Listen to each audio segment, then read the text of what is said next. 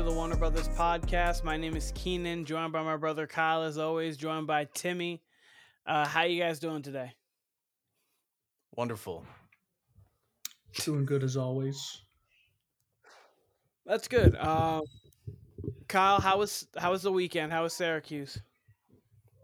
Syracuse was all right. It was busy, but it was good to see the family. It was good to see everybody. It was a cool weekend. Then we had UFC 295 Yeah. at Madison Square Garden, which is always a great time. I was lucky to be in the building last year. Watched it from home this year, and then a wild Sunday of football yesterday. So it's been a wild weekend to say the least between the family weekend and then the sports. So yeah, it's been a good weekend. Timmy, your weekend good? Yep, got to watch pretty damn good football. A lot of Yes. unexpected things, so I thought that was really entertaining, at least from a lot of teams. Yeah. I had a good weekend as well. I got to go to Ohio State. So yeah, biological family. Sister goes there. Caitlin, shout out to Caitlin. So I got to tour the entire Ohio State campus, which was cool. A lot of it's old school, but it's still very nice. And then I got to watch Ohio State demolish Michigan State, which is not surprising. I mean, the spread was 32. Was minus 32.5 going in. Marvin Harrison Jr. It's the truth. Not that we didn't expect him to be the truth, but seeing him live, there's nothing he can't do. The separation he creates on routes, the speed that he has with the ball in his hands, he's just electric. Like everything, whoever gets him in the draft at most likely number 3, they've got a franchise guy there.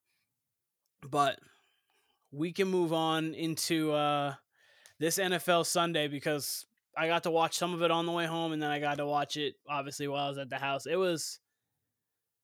We went into this one like 2 weeks ago. We went in like, yeah, there's a lot of good games. This week was like, yeah, it's pretty decent games, couple good ones. It was fun all the way through. There was games all the way through. Which game do you guys want to start with? Timmy, choose your game. I definitely want to start with Los Angeles versus Detroit.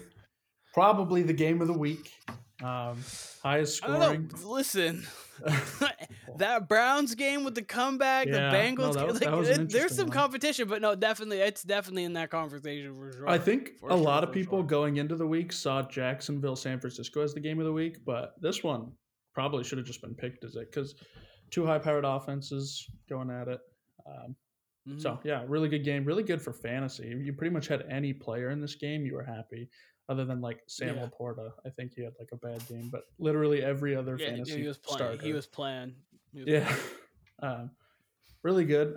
Detroit kind of won the battle of the trenches. If you look at the very first run play, they moved the entire defensive line like 5 yards downfield, and it was just so funny. It was just like a great.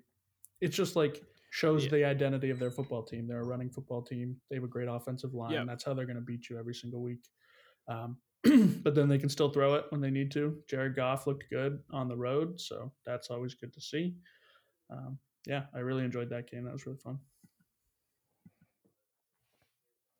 Yeah, that was a very interesting game for sure. I mean, honestly, it went as advertised. Like if you were gonna try to predict this game, you would have guessed it was a shootout, a 3-point game, probably with the Chargers loss. I mean, the Chargers went toe to toe with them. I actually weirdly like what I'm seeing lately out of the Los Angeles Chargers, even with Brandon Staley miraculously making it this far into the season. Uh, but I mean, that game went exactly as I thought. Maybe a little more high scoring than I would have predicted, but I do have some concerns though. I mean, I know the Chargers do have a high-powered offense when healthy, but that's the thing; they're not exactly healthy, and the Lions still gave up 38 to them. Still a good win regardless for the Lions, especially coming off a bye week, especially being on the road, like you said, Jared Goff. In the Cali weather, you ain't really got to worry about him. But I'm very interested to see what the Lions look like down the stretch, especially in some bad weather games, especially on some true tough road games. It doesn't look like we're really going to get that much down the stretch. Maybe aside from Minnesota, because I still think they got 2 Minnesota games. But even that, that's a dome game, so those should be shootouts depending on how Dobbs acclimates himself, which, I mean, he's 2-0 right now. But I'm very interested to see what the Lions look like in the postseason if they have to go to Philly, if they have to go to San Francisco, or even Dallas. And here's the thing, I actually feel pretty comfortable and not that they're going to completely win, but I feel confident that they're going to compete if they had to go to those situations because of what Timmy just said and the fact of how well they run the ball. Gibbs has finally stopped easing him in. He is now, it's a 1-2 punch, and they now have the best 1-2 punch in football. I got David Montgomery with Jahmyr Gibbs is the best 1-2 punch at running back in football. I don't think it's saying much to say that either. One of the best plays I saw all weekend was Dan Campbell ran it on 4th and 5, and they got it. That is great. 4th and 5, confident as can be. Yeah, we're gonna run it, and just hand it off to David Montgomery, and the offensive line just moves the Chargers. They have so much confidence on that offense, and I've never seen Jared Goff look this comfortable. And even like when he was with Sean McVay, he kind of felt more a little sometimes how Brock Purdy can feel, where like he has command of an offense, but like it's kind of he's just doing what he is told almost in a sense. Like this is my read, this is my read, this is my read. Because Sean McVay is such a good offensive mind, they had Todd Gurley at the peak of his powers. Their offensive line was good at that point, so they had everything that they needed. In this situation, he's just got weapons, and he's just like it's like you can just tell he's a veteran. The same way, like when you talk about Kirk Cousins, the way he was looking, it's like just a veteran quarterback who knows what he has offensively and just goes out there and looks great. Jared Goff looks as comfortable as I've ever seen him look. Defensively, though, that is going to be their concern. Hopefully, it really comes down to how elite can Aiden Hutchinson be, because if he's elite, then that defense is going to be good and they'll be okay. If he's not being elite, it's going to be tough to find stops from time to time, but we'll see, obviously, if they can coach it up. Dan Campbell is from that defensive, so we'll see. I mean, I would say, I agree with you. Goff, since he's been in Detroit, has looked completely comfortable. Like he's looked, I want to say, much better than at the Rams, but like you said, he's definitely improved, definitely grown, and seems to have full command of that offense. I do still have real questions. Like, sure, I have more confidence in him, like at San Francisco, at Dallas. Definitely not in Philly. He's still going to prove that he can play in cold weather. So Philly, I think, would be tough. But if that defense shows up against especially San Francisco or the Eagles, I mean, you're looking at a 10-point plus win for either one of those teams. That defense has to show up, and they do have the potential, and they've showed it throughout the year. But I mean, if that effort was against a fully healthy Chargers team, that's one thing. They came in with basically Keenan Allen, who stole the show, really. I mean, that was a throwback game for Keenan Allen. But overall, great win regardless. And he's been doing that 4th and 2 at the end there. All-year thing for him. He's been for cooking this year. For sure, yeah, he's looked great. But I mean, to me, he was almost the star of the game yesterday. He was great. But the 4th and 2 at the end there, you mentioned the 4th and 5. That 4th and 2, they could have kicked a long field goal, gave it back to the Chargers, kept it. I mean, you got to love that. I mean, that's why Tim loves Dan Campbell. That's confidence in your team, confidence in your offense. So big win once again. Absolutely. Kyle, what game do you want to touch upon next? It's got to be Ravens-Browns for me. That was insane.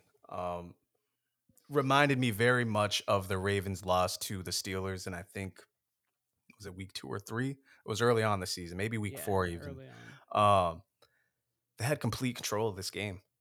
I mean, complete control of this game. And then all of a sudden, they go for it on a 4th and 2 at about midfield. All of a sudden, you get some turnovers. All of a sudden, you get a pick 6.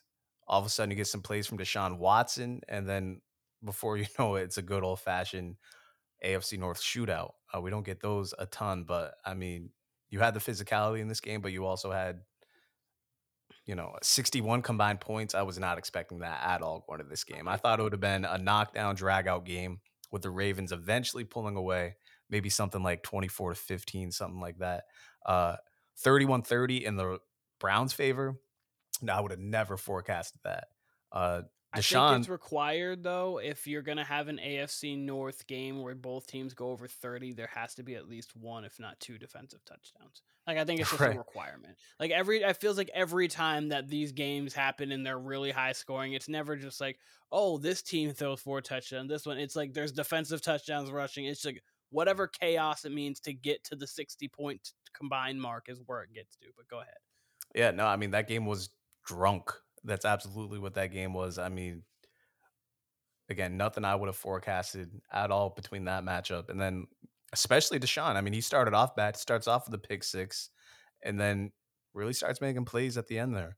I've said this before. He reminds me so much of Steve McNair, even now. I mean, he looks like late career Steve McNair now with the way he can break plays, and he's got a huge body. But I mean, the accuracy was there when it needed to be, and he was making plays at the end of the game when they needed to. So I don't know.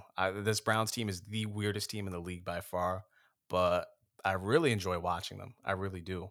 But yeah, the AFC North in general, we'll talk about the Bengals later and the Steelers, of course, but I mean, that couldn't have broke worse for the Bengals yesterday. I mean, you go in thinking it's going to be, okay, the Ravens are going to take care of business at home.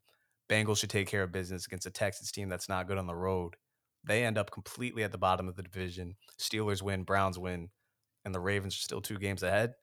I mean, that's not great for the Bengals. But the game overall, insane. Much like the Texans-Bengals game, which, again, we'll get to, I'm sure, next, if not in a little bit. Timmy, you go, and then I'll bounce off of that. Mainly agree with pretty much everything he said. It looked like the Ravens kind of had this game. I don't think they were down at any point in this game until they lost. From the start, they get the pick six, then they score. They're up like 14-0. Field goal, field goal, field goal. Their red zone defense is very good. So what I was expecting was like a 17-14 game at best. And like you guys said, defensive touchdowns. If either of these teams score in 30, they probably got something from their defense. AFC North, if the Steelers score more than 40 or 30, they got like 2 scores from their defense. But all these teams in the AFC North it's exactly like that. A lot of defensive shootouts. But I definitely wasn't expecting 30-point games. And I thought the Ravens were going to pull ahead at like, I don't know how much time was left, but they had like a 10-point lead in like the fourth quarter. And I was like, yep, game's over. Stop paying attention to it. And then I look at it and I was like, oh shit, the Browns won that game. How did that even happen? Lamar looked okay. Like definitely not a great fantasy game. Couple picks, I think. And then obviously the pick six. Late. The pick six wasn't quite his fault. Tip ball and then pick drill.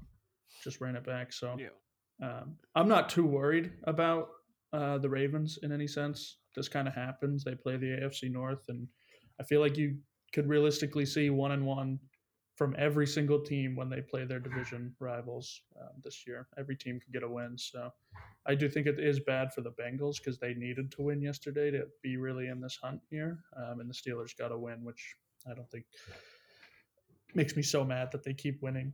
I guess. It really does. It really does. So I agree that it is bad for the Bengals, but I don't think it's as bad because the Ravens lost and they play the Ravens this coming week. If they lose to the Ravens this week, then everything changes for them. This game means the world. But the fact that the Ravens lost, it just depends on how confident you are that the Browns and Steelers are to get to 10, 11 games. Can they? Absolutely. I mean, obviously they're both 6-3. They both have played very good football at this point, but I feel more confident in the Browns getting there than I do about the Steelers getting there. At some point, this I can't score the ball really offense with the Steelers has got to come to, like, they're going to have to at some point. You would think. I mean, they've gotten to this point, and their defense has been playing well. Jalen Warren, I wish I could speak. Jalen Warren and Najee Harris have been starting to get like a 1-2 combo back. Kenny Pickett can play for 15 minutes, but it has to be, if it's a 1 o'clock start, at about 3:45. Like, he just comes to the game at halftime and then starts late. Like, so they're the team that I'm not sure about. The Browns, though, they're just so they're so fundamentally sound. It really comes down to what kind of quarterback play are they going to get? Because are they going to get the Deshaun Watson who is not going to make many mistakes, who is going to play decent football? Are they going to get, I think it was week maybe 4 or 5, the flashes of Deshaun where you're like, oh, that might have looked like Houston Deshaun? Or are they going to get the, I got nicked and I'm going to just sit out because I'm guaranteed money Deshaun? Like, that's going to be the difference in their season. So we'll see how that is. But on to this game. I think that's a great, onto the game, great win for the Browns. I think it's a terrible loss for the Ravens. You can't lose that game. You cannot lose that game. If you win, I mean, obviously, because of how well they've played to start the season, they've put themselves in a good position where they still are 2 games ahead in the win column of the Bengals, one of everyone else in the division. But you win that game, the Steelers, who I feel would be the worst team if they, like the team most likely to fall at 6 wins. You already beat the Browns and you beat the Bengals and you have them next week. After that Bengals game, they could have almost locked up the division if they would have won this week and won next week. And you are up late, that much late, you can't. I think that's a terrible loss for the Ravens. And this game with the Bengals now becomes even more important than it already was. Because if you, especially because with the Bengals losing, which we're going to get to in a moment, that would put 5 wins. If you're at 8 wins and you lose, you still got 2 games between you two. Now you got 1 and you've got 2 division losses, and then the Bengals have 2 division losses, so you might even get a tiebreaker between them. Like, it's a tough loss, but we'll see moving forward what this is for the Ravens. We'll know way more on Friday. Friday will be definitely a day where we know, okay, are the Bengals this or the Ravens this, like how it goes. But we can move in actually to that the Bengals Texans game real quick. I'll talk real quick about it. Yeah, We're gonna talk more about CJ Stroud probably later too. But Kyle, got you going. Yeah, no, I just wanted to touch on the way the AFC North is breaking out. I wanted to respond to what you said. I mean, I'd already figured like the Ravens were just going to win this game. Deshaun's had one game back since injury. You just can't count on Deshaun right now, right? I was already penciling in the Bengals as a win because the Texans have just been terrible on the road. Yeah, Stroud's on a hot streak, but I mean, come on, the Bengals are coming on, blah, blah, blah. So I'm picturing, I already have it in my mind that it's going to be a Ravens and Bengals win. Wouldn't have been surprised with the Browns with the fact that just the craziness of the AFC North games that we've talked about. But of course, yeah, wouldn't have expected it either, right? So I'm expecting Ravens, Bengals, and the Steelers all to win going into Thursday night's game. And then I'm picturing, like Tim had said, it's going to be a physical game against the Browns. I'm chalking up the Ravens losing already on Thursday night. Like, I'm expecting the Bengals win that game. That would put them at 7 wins if they win these two? That would have put them at 7-3, or that would put them at 7-3, and that would have put the Ravens at 8 wins. If that's how that went. And then I believe so. Then that would have put the Browns at 5-4. Steelers would have been at 6-3 because I would have had them winning against the Packers. Then they actually face off this Sunday. Now you got the Steelers and Browns in pole position ahead of the Bengals. Same record. They're facing off Sunday, as we said. And now, again, Ravens kind of need this game. They don't need it as much as the Bengals. And truth be told, I do trust the Ravens in general. It sucks that both of their losses, or 2 of their worst losses, came against divisional opponents. It's kind of apropos, though, honestly, given how that division does play out. But it really, I mean, this Bengals game, it was there for them. They should have won this game. Stroud played well, but 2 red zone interceptions from Joey B. It's just not good. They needed this game. And it would have been great. And they had Tyler Boyd with a drop. I mean, still had a chance. Man, they had a chance. Like, they got to put that one to bed. That's a disappointing loss if you're a Bengals fan. But, now they're coming off each crazy games. Bengals game less physical with the Texans than the Ravens-Browns game was. But I expect Thursday night to be low scoring, another weird ass AFC North game. I don't know what to expect. Again, before I would have penciled in the Bengals already, just the Ravens coming off that game. Now the Ravens kind of need this game. I don't really know how to handicap it. I really don't. I'd still kind of give the edge to the Bengals just because they're in a must win. But I mean, shit, it's week 11. That'll be the first game of week 11. And we've said 3 or 4 times this year, oh, Bengals got to win this game or their playoff hopes are over. They can't really keep going this way. You can't have 4 or 5 of these in the middle of the season and keep coming out on top. Eventually, it's going to run out for you. And the Steelers, as much as I dislike the Steelers, especially mid-season, they're starting to get momentum. The offense is starting to get something. It's not a lot, but it's starting to get something. The Steelers are going to keep winning, too. They got Tomlin there. They have Matt Canada on the sideline. I don't know if that helps at all, but, I mean, the Steelers seem to have a little something. The Browns, as we've seen, the defense is always going to keep them in it. And at the end of the day, like the Ravens, up until the fourth quarter, that game looked like the best team in the league, honestly. So I still have trust in the Ravens. I still have trust in the Bengals, but I just don't like the spot that the Bengals are in. That was a must win for them yesterday, and especially after what happened in the division yesterday, as we mentioned. They definitely, a win yesterday would have done them so well for sure. CJ Stroud, as we said last week, and as we've said throughout the entire season, he's the truth. Like CJ he threw his second pick this year, and it was the first pick he's thrown that he didn't get the ball on the next play. Because even on his pick, the first pick he threw, the team fumbled and got it back. So he was 1st and 10, CJ Stroud, after he threw his first pick of the season. It's the first time he's actually turned the ball to the other team this year. So he's been playing phenomenal. Obviously, the uncharacteristic picks by Joey B can't happen. But even so, defense still got him in position, and he still made every throw down the stretch, like late in that game that he needed to. And the throw to Tyler Boyd couldn't have been a better throw. You've got to catch it.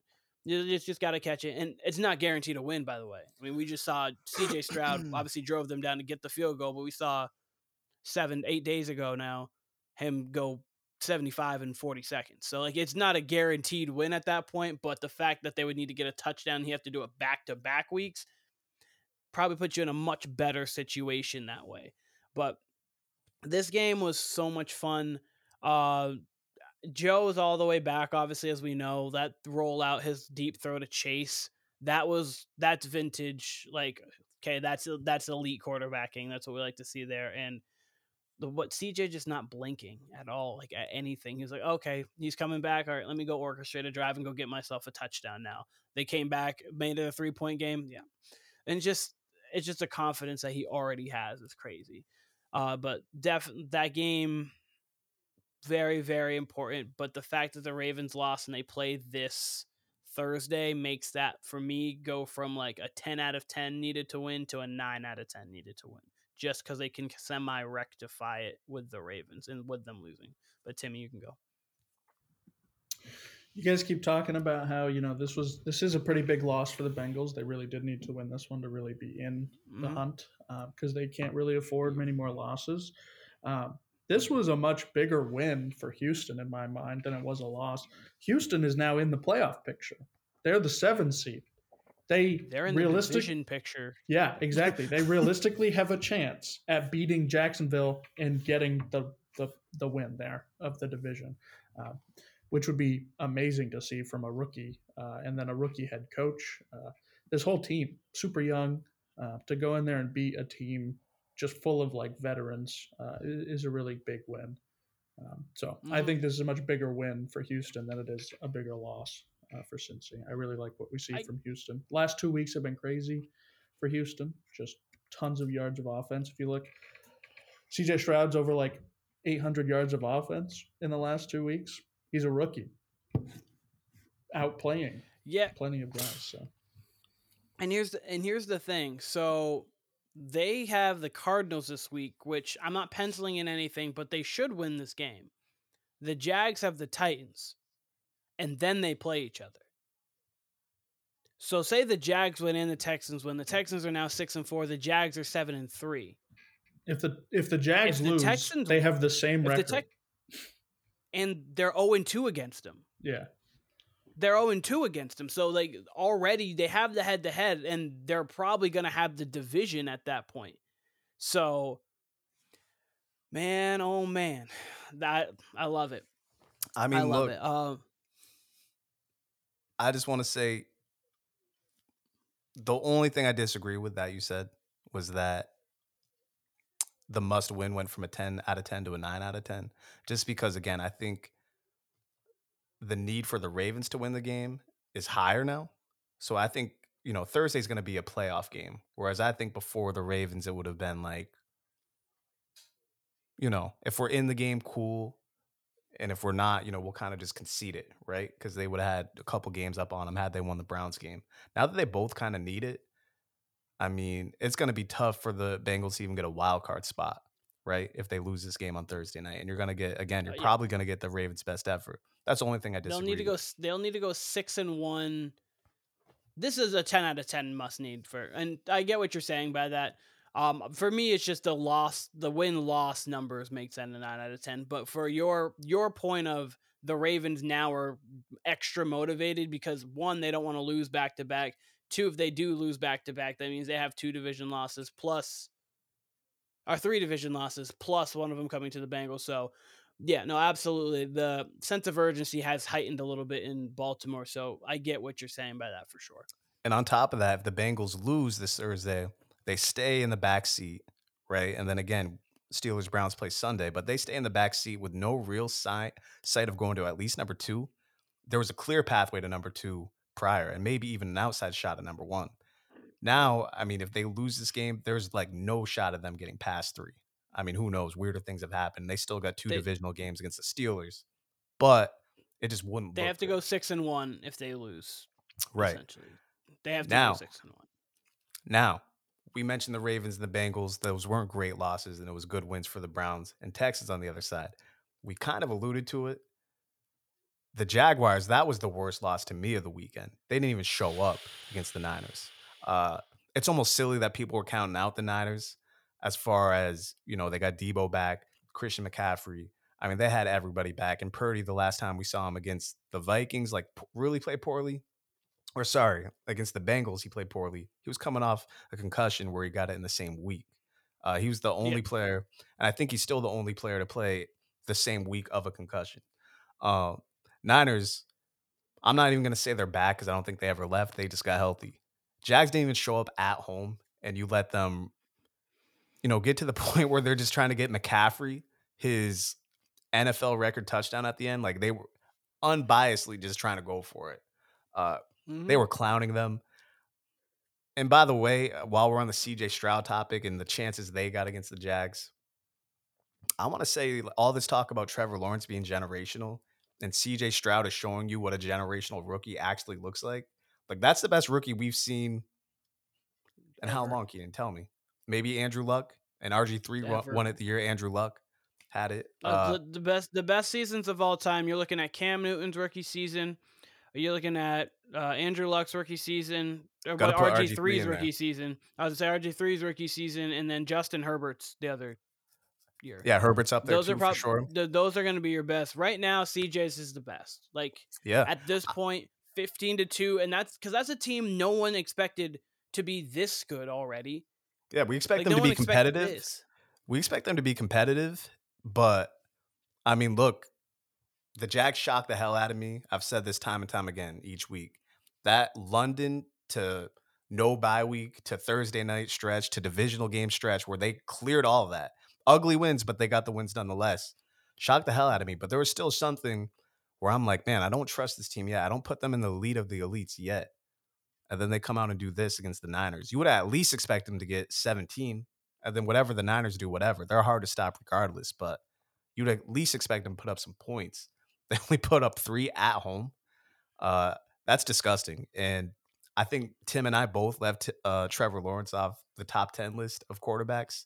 It's shit like this for me of why that is. I mean, he's just not as consistent as even Herbert.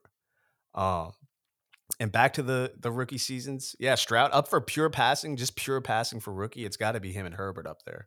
RG3, can you remember that one? I mean, RG3 was just so explosive all year. He really was a talented passer. But you combine his running with that, there was really nothing like that rookie season. Maybe Cam's too, but Cam wasn't even as gifted as a passer as RG3. We have seen no doubt prospects throughout a couple no doubts for Trevor Lawrence. Obviously was spoken as that, but Andrew Luck was like the guy, and he lived up to it. Obviously, he retired early, but he lived up to what we thought he was going to be. He just didn't continue to play, or else I believe he would still be a Hall of Famer. he might have been able to stop what the Chiefs kind of a dynastic-ish run has been, because that team got an offensive line now. Could you imagine Andrew Luck with an offensive line? Jeez. But my point in saying that is RG3 clearly had the better rookie season. Like, RG3's rookie season was electric. It had people questioning, is he better than Andrew Luck? The answer is no. But like, that season had us questioning, like, he was at that time. At that time, he was. It wasn't that the Colts made the wrong decision, because obviously Andrew Luck was just showing still to be great. It was just more that polished. He was more polished. it was like, is he ready?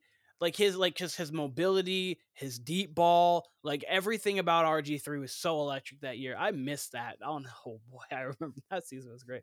I missed that very much so. They unfortunately lost to the Seahawks in the playoffs, and that was when he got injured, and then kind of went downhill from there. But it did. I have thoughts about RG3's career that I'll save for another day. I don't think he ever got a fair shot. And I think a lot of these guys don't get fair shots. Not always. And by these guys, I very mean much agree. Black guys, black quarterbacks. These guys, they seem to just disappear quick. Right? The brothers. These guys right here. It's true though. The Warner brothers, actually. But Timmy, what game were we on? Now that I'm thinking about it, we were kind of on the Jags. Oh yeah, the Jags game. Did you have anything else to say about the Texans game, Tim? Or I know you talked about the Texans. If you're not, then just go right to the Jags game. How'd you feel about that? Pretty much everything Kyle just said. It was kind of embarrassing to see the Jags just not be able to run an offense. The 49ers defense looks pretty good. It's kind of crazy what happens when you have two people that lead the league in pressures. But yeah, normally we see a lot of like the weight of the team kind of carried by ETN a little bit this year. We haven't seen Trevor Lawrence take over a game, right? And even if he does, it's because he dumped it off to ETN and he took it 60 yards to the house. Like, we haven't seen that. ETN has been the guy. So I would like to see some more going forward. And I'm totally agreeing with Kyle. Like, I can't put the Jags in the elite conversation. I don't even know if I can really put them as like a top 10 team right now, just because there are so many teams that I think I would pick over them in a head-to-head matchup. Until Trevor Lawrence can really like be the sheriff and kind of be the commander of their offense and like take over and maybe throw for 303 touchdowns. I just don't have faith in them winning. And even if they make it to the playoffs, I don't know if they can beat any of those teams. So worry. I'll say this. Listen, go on, Kyle, and then I'll say what I'm going to say. You go ahead first because I have a question to present to you guys. Okay, I was going to say, listen, we obviously will know a lot about the Jags, obviously 3 weeks before the season ends, because it's 3 weeks before the season ends, but they have the Titans next week. Then they got the Texans, Bengals, Browns, and Ravens. That sounds like four losses. But okay, so they've beaten a few playoff teams so far. They beat the Saints, playoff team. They've beaten the Steelers, playoff team. They've beaten the Bills, playoff team. Obviously, the Colts are a 500 team right now. They're not great, but they've been able to play decent football. They had a great stretch, Kyle. I don't want to ever take credit away from that. They had won 5 games in a row. They were looking pretty good. They've lost the 2 true Super Bowl contenders in who they've played. Because to me, I didn't have the Bills making the playoffs before the season started. To me, they're a playoff contender. I don't have them as a true Super Bowl contender right now. They played the Chiefs and they played the 49ers. And they've scored a combined 12 points against those 2 teams. That's not going to get it done. Not a single touchdown. Not a single touchdown. And especially when you're getting MVP conversation thoughts prior to the season, because you see how you played the second half of the year. Obviously, we know what you did against the first half against the Chargers, but that second half, you were electric. You played a decent game against the Chiefs in the playoffs. We understand that. That's fine. The Chiefs are who the Chiefs are. Losing to them and losing to Patrick Mahomes in the playoff game is not a bad thing.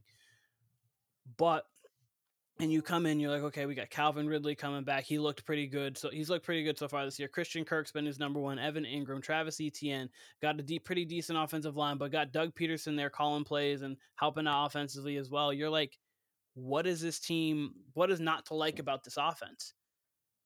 And this offense hasn't had a game where they really like blow your socks. Like they don't blow you away. They scored 30 twice. 3 times, sorry. They've scored 37 against the Colts, 31 against the Colts, and 31 against the Saints. I'm sorry, the Colts are not the barometer for me to say you're a good offense. Like, oh yeah, even in their wins, they don't look impressive. And I don't want to come off as a Trevor Lawrence hater here, but ever since he's been in the league, there's been, I'm not kidding, 0 times where I've been like, damn, like that's why he was the number 1 pick. Like I understand why he was the number 1 pick, but I've had no moments where like when I'm looking at CJ Stroud, like, God damn, like this kid's only this age and he's doing this to the league. I've had 0 of that with Trevor Lawrence. I've had moments where I'm like, okay, that kid has poise.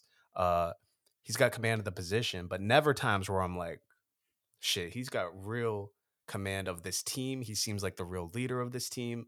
He seems like he's going to be a future MVP. No, he's got the tools, and he won't lose you a game necessarily. But I mean, he is in the bottom 3 against the blitz for all quarterbacks this year, and I think the other 2 are people you'd expect. Probably someone like Zach Wilson, but I mean, it's nobody's down there with Trevor Lawrence, and certainly that's not saying Jared Goff something, anymore. right? Which It's none of the, it's good. none Good none for of the like guys them that you'd the expect to be maturation down there. process. Right. No, it's not. Yep. All the guys you wouldn't expect to be there are not there, right? Like it's all just bottom tier quarterbacks, and it's Trevor Lawrence. But the question I was going to present to you guys, Keenan, you alluded to the schedule. You alluded to how the Texans are 1 game behind. Going into week 11, what do you give it? Like, what's the chance that the Texans could just take it over? Do you give that a 50-50 division right now? Do you give it a 60-40? Absolutely. Do you give the edge to the Jags? Do Not you a give the question. edge to the Texans just being a game behind with their schedule? You could almost give the edge to the Texans. So, by what week? Just in general, just from now to the end of the season. Now to the end of the season. Okay, so as I said, the Jags schedule is very, very tough. As I said, it's the you have the Titans, you have the Texans, and that Texans game is actually a home game for the Texans, which matters. Mm-hmm. You have the Bengals on the road. They're home for the Bengals. They go to Cleveland, and then they host the Ravens. So by Christmas, that's that. And then with the Texans, they have the Cardinals, they have the Jags, but then they have the Broncos, the Jets, and the Titans. By Christmas, the Texans are leading the division. That's a prediction. I think the Texans could lose to the Jags, and by Christmas still be leading the division. Like they're gonna have a shot. They're gonna have more than a shot at it. They're going 6-4. I don't see them lose. They could. Obviously, they lost to the Panthers. They're still a young team. They still have things that they need to work on. But I don't see them losing to the Cardinals, even though they have Kyler back. I just don't see them losing to the Cardinals. Here's why I'm not ruling that game out. I'm not. Here's where you would bet against the Texans here is there's a complete chance Stroud just runs into the rookie wall.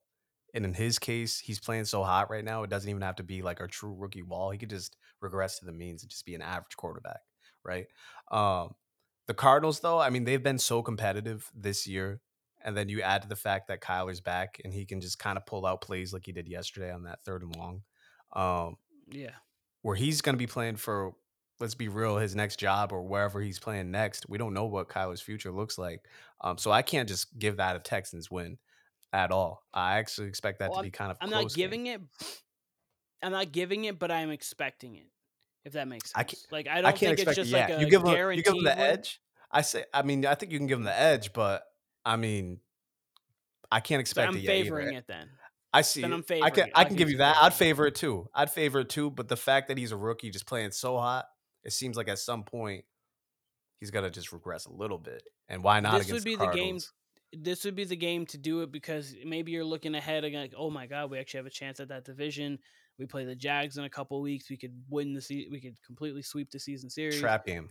We kind of look over, kind of like the Bengals were to the Texans in a sense.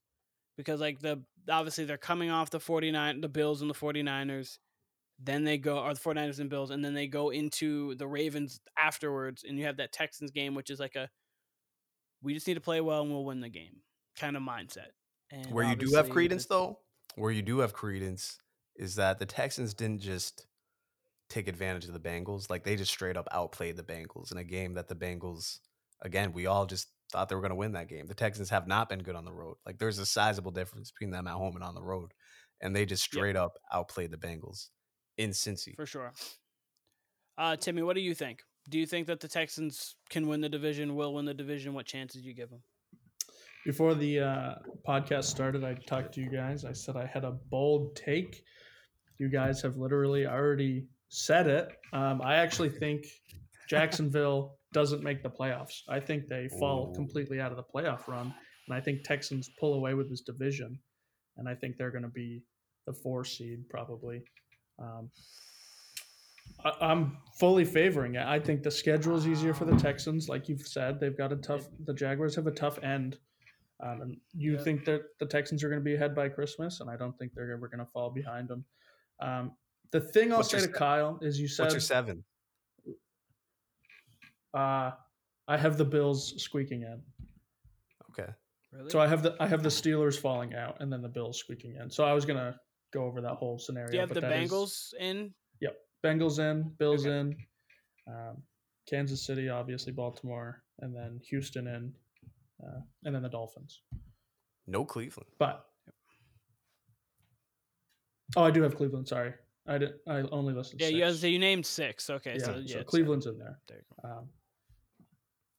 I lost my train of thought. Not gonna lie. You said you're gonna respond to me. Is what you said before I interrupted. Oh, responding to you. You said CJ Stroud has to kind of regress. He has to at least fall back to like the average. I think CJ Stroud is the dude. Yeah, he could. I think he is the dude. I think he's the guy. I'll propose you guys a question here in just a second, but I think if he is the guy, he doesn't have to fall back. He can just keep going. He can be that like mold breaker, that difference maker. My question to you is, if you're starting a franchise, I know it's been really, really hot for CJ Stroud, but right now, would you rather have CJ Stroud at the helm or Trevor Lawrence? Stroud. Exactly. I think you have to go Stroud at this point. He's done more with less.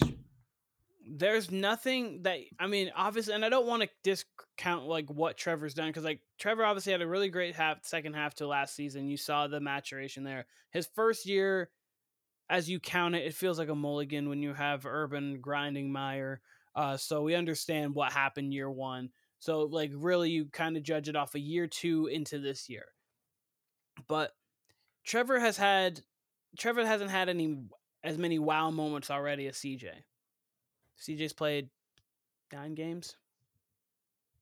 Trevor's played 30. He's played, I think around like 30-ish games.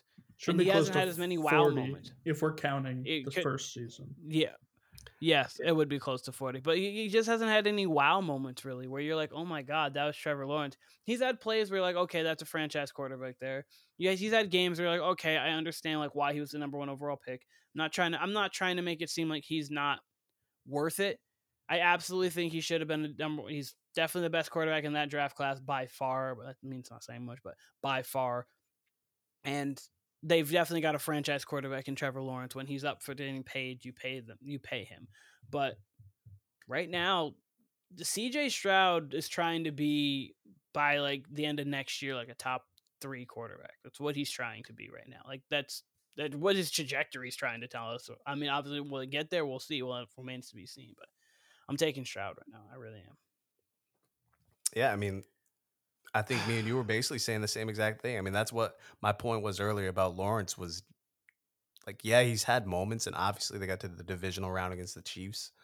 But I think a great quarterback puts that game away last year against the Chiefs when you have Mahomes on the sideline. I mean, obviously you got to give some to their defense there. Their defense could have done more. I mean, they allowed Henny to go on a long drive. But, I mean, a great quarterback. Like, if that's Herbert, at least, can we at least say Herbert puts that game away or at least gives them more of a chance? I mean, it's funny I'm using Herbert because he's the one who gave up a 27-point lead. But, I mean, I think that's why I can't say Herbert. I can't maybe say not Herbert. Maybe not Herbert, but, man, like, at least Herbert has these moments where you're like, dog, like, he's not generational, but he's special, right? Like, Herbert does some things that remind me of John Elway. I mean, I wasn't really watching John Elway as a kid, but, like, the highlights I've seen, I'm like, oh, that reminds me of Elway or Stafford. Lawrence, there's nothing I ever see where I'm like, holy shit, like, man, this kid's just got it. Whereas Stroud, we've had that several times over already through 9 weeks, through 9 games. That's a difference. And again, I'm not trying to shit on T. Law or anything. I mean, he's definitely, I think there's 30 quarterbacks who would take him hypothetically, or 30 teams that would take him hypothetically. Even if, I mean, teams got their own quarterback, but you get what I mean. Many teams would be after Trevor Lawrence if he just became available. He's a young quarterback with a ton of promise, but man, there's not moments where I'm like, oh shit, the league's in trouble. Whereas Stroud through 9 games, showing us a ton here. Like you said, wow moments, 5 touchdown moments, 400 plus yard performances, 802 weeks plus, Tim was saying. So that's really the difference. So I completely agree with you there, Keenan. Yeah. Do you guys have anything else to say about this Trevor Lawrence, CJ Stroud?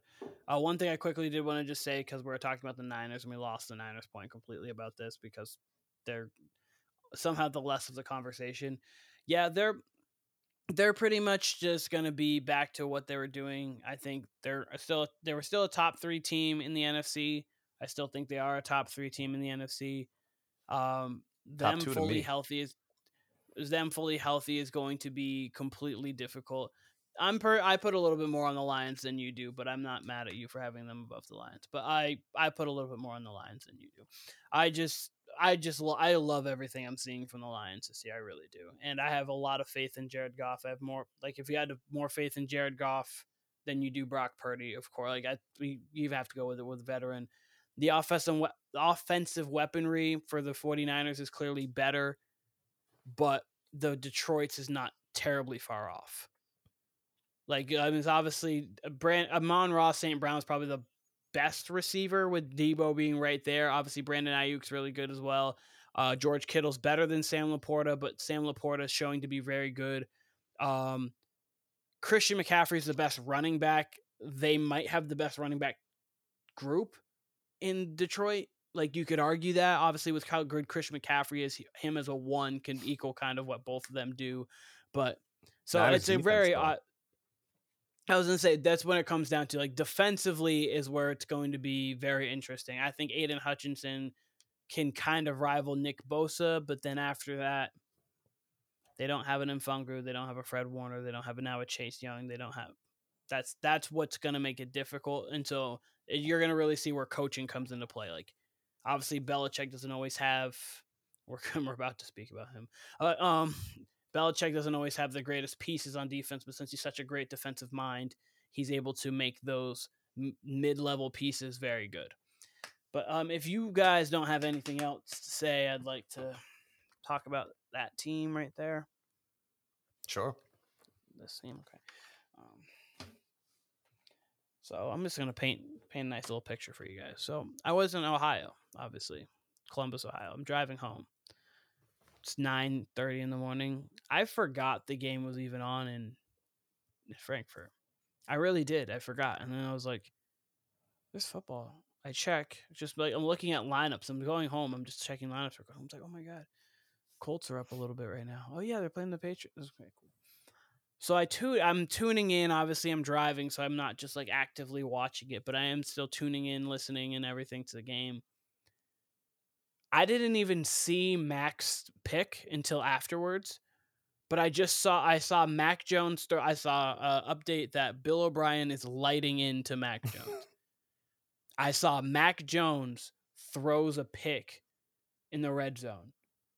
Bailey Zappi is put into the game. I'm watching at this point. $1:54 left, 0 timeouts, down 10-6, and Bailey Zappi is on the field because Mac was benched. This might be the all-time low of me being a Patriots fan. And I then witness Bailey Zappi almost throw a pick, couple completions, and then I see a fake spike where he throws it into 4 human beings, one of which was wearing blue, I believe. I believe we were wearing blue. 3 of which were wearing white. What are we doing?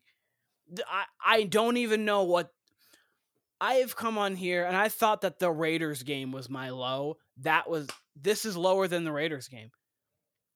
Bill looks clueless. He looks clueless with this roster. He doesn't know what to do offense. I don't think he's ever been this shocked in his life. Mac Jones, shell of himself. Mac Jones doesn't, I don't even think he knows life at this point. I think every week you just hear him, man, we got to get back to the X's and O's. I've just got to be better. I'm giving the ball to the other team way too much. Sir, you've said this last 7 weeks. We get it. Minus the Bills game, we get it. You keep giving the ball to the other team. Figure it out. I don't think Mac Jones is a terrible, terrible quarterback to where he's never going to be anything ever again. I think he's probably just Sam Darnold. He's going to be a backup. You might, when you put him in, he's like, okay, a veteran guy who can get you a win here, get you a win there, be nice for the locker room. But he's no longer needs to be on I'm upset if he's a Patriot next year. And it's not because he doesn't deserve to be a quarterback. It's because he needs to be gone from this roster. He just needs to be gone. We need to freshen it up. Bill Belichick, at this point, to me, needs to be gone from this roster. Not because he can't coach. They just need clean house. Clean house. Lose to the Giants. I want them to get demolished. And I would love it, too. If they lost to Tony DeVito and lost the game, which it's still up there somehow possible. If they did get the number 1 pick, that is the only goal this year. Or number 2, whatever it is, top 2. And not be 2, please. But that's all I'm hoping for. I hope they go 2-15. This team's an atrocity. This team sucks. I've never been this upset as a Patriots fan in my 22 years of actual fandom. My first memory was them kicking a field goal to beat the greatest show on turf. That is my first memory of the Patriots. And from that point on, I've expected excellence because that's what I got for 2 decades. Obviously, Tom's not there. And even the Cam year, they played hard. They had the most people out because of COVID. We understand. The next year, Pro Bowl Mac, they get to a playoff game, they get blown out, and then obviously last year, they were just 9-8. I believe 1 game out. They lost to the Bills in week 18. The Dolphins ended up winning, so the Dolphins ended up getting into the playoffs. We get it. It's fine. But they competed and looked like they cared. This team doesn't care. Come on, Kyle. I'm sorry. I'm sorry. I mean, I would disagree with that. This team doesn't care. I mean, this team hasn't quit at all. That's one thing I would say. I don't care about this team. Sorry, let me rephrase that. Clearly. I mean, I've said this. I will never get behind tanking. And you're never going to, please name me one time when tanking's worked in the NFL. It hasn't because no one ever tanks. You're never going to have a GM or a coach or anybody coincide, and especially Robert Kraft. You're never going to have anybody co-sign that. I agree with that. I completely agree with that. Me as a Keenan Warner, as a Patriots fan, wants to see the Patriots 2-15 when the season ends. Will they be? Probably not. They'll probably end up being 4-13 and manage to find their way to get the 5th pick in the draft and not know what to do with it. But sorry. Yeah, I mean, look, they're not going to lose to the Giants. The Giants with fucking Tommy, get your fucking shine box, DeVito, they're the worst team in the league. Shine on. They cannot score. It would have been 17 on the Cowboys. Look, to me, the Patriots now are where the Giants were with Daniel Jones. They can't beat a good team, but they'll beat everybody else kind of thing, or they'll compete with everybody else kind of thing. They honestly, and I've said this since the beginning, they have too much talent to lose that much. Now they've lost defensive talent throughout the year with injuries, and they're going to continue to lose. I don't see them. It's going to be a struggle for them to get to 6 wins. I could see them topping out at 5. It's fair to criticize Belichick.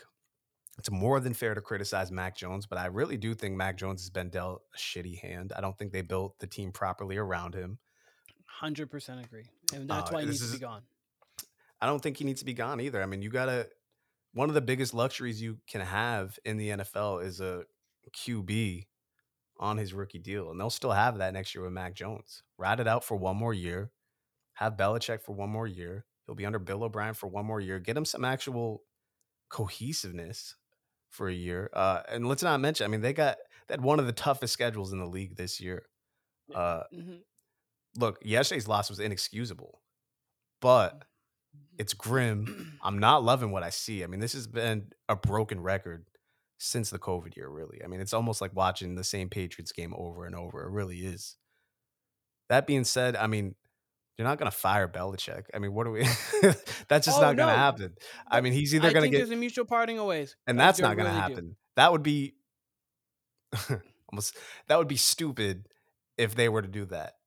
Belichick, if you fire Belichick or there is a mutual parting of ways, he's getting a job within 12 hours. Trade Belichick, if anything.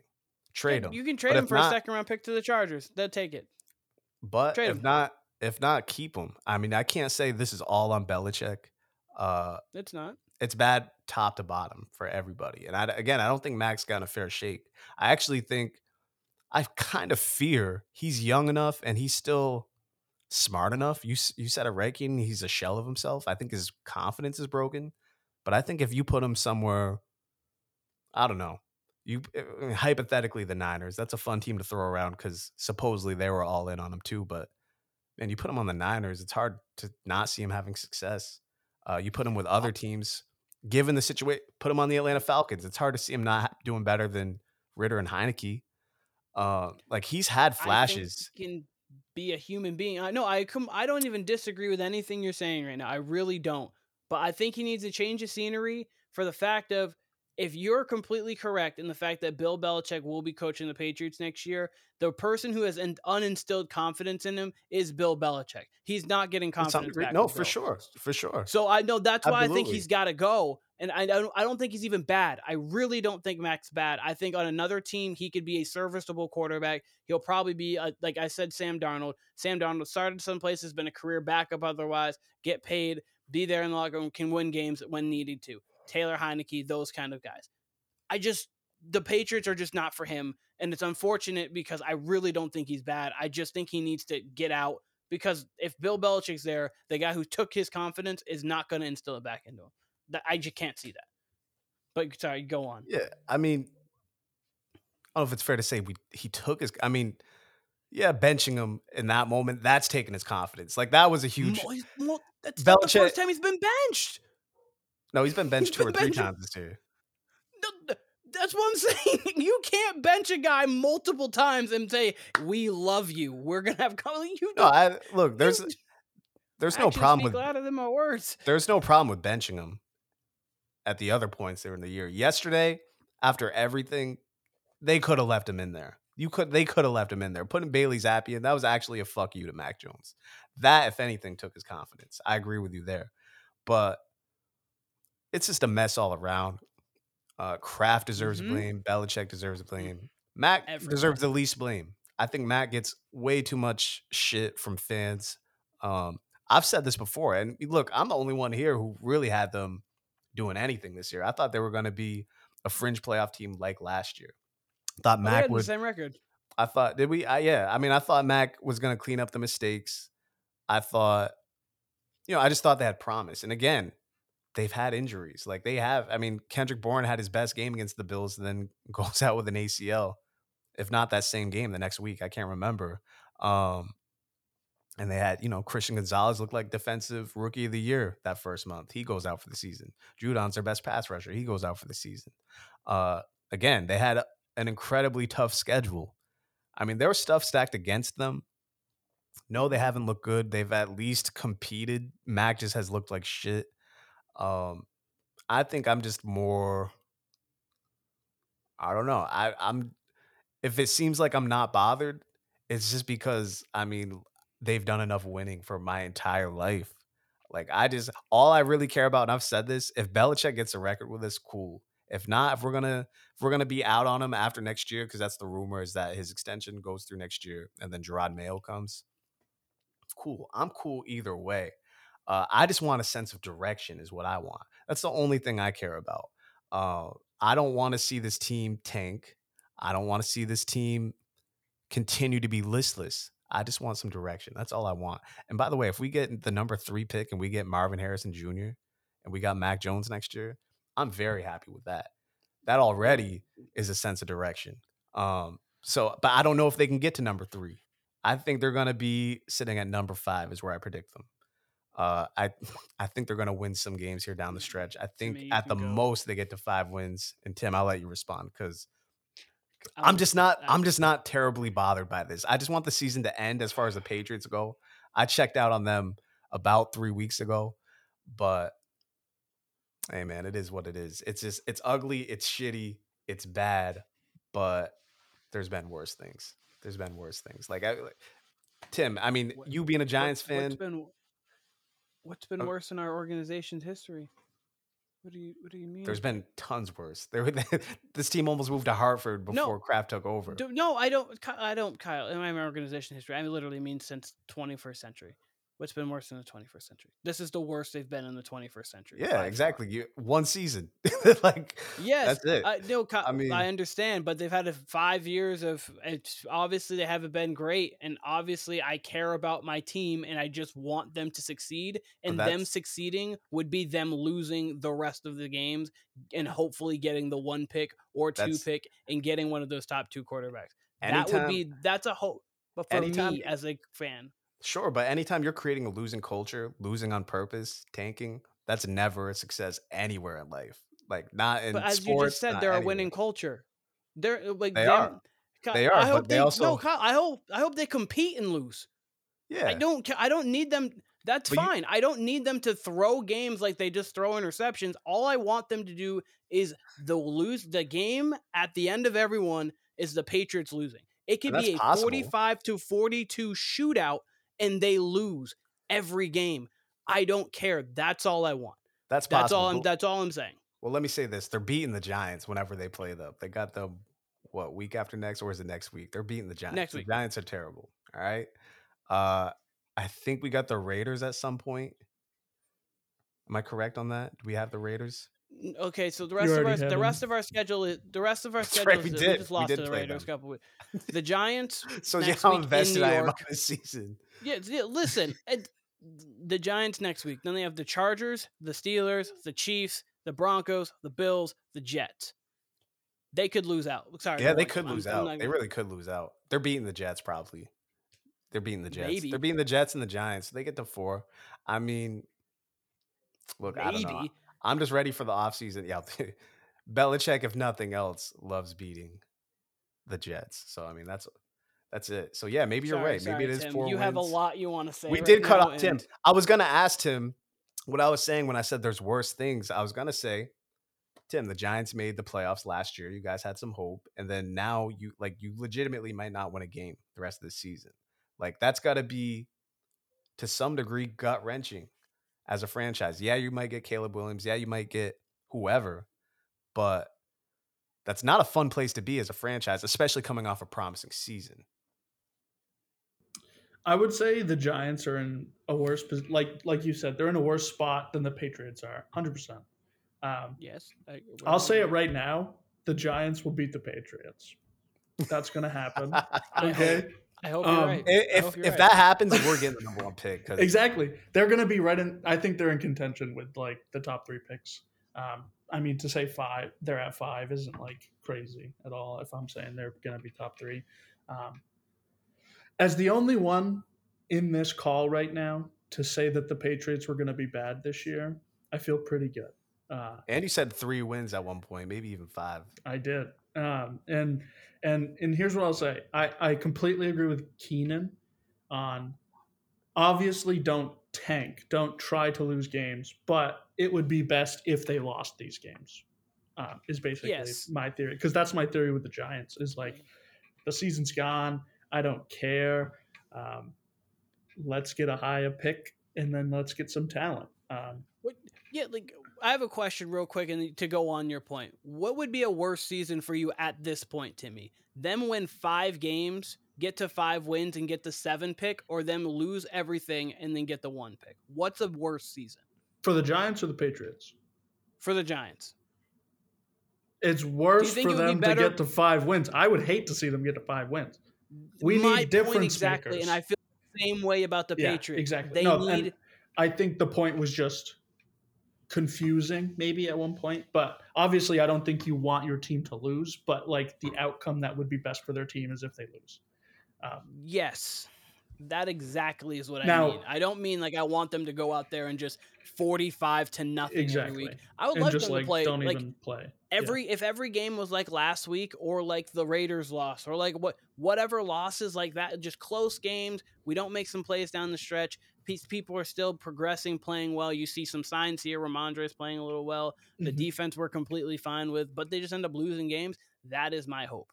I just hope they go 2-15 because Caleb Williams will change life. And then And we get T. Higgins, and then my response to that would be, it's cool saying that as a fan, but when you're in that locker room as a player, you're losing 8 straight games.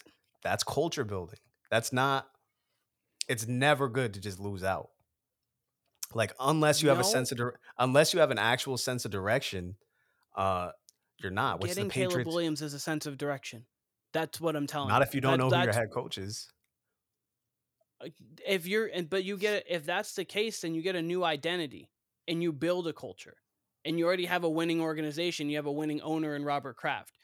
So like I'm having confidence in the fact of what the Patriots mean as being a Patriot, plus you getting a winning quarterback. You see how Joe Burrow came into a terrible organization and changed that around. The Texans, CJ Stroud, we're seeing it right now, went into a terrible situation. We're seeing him a rookie QB and a rookie quarterback, and they've changed it already. The entirety of what we think about the And Texans I'm saying that in 9 games.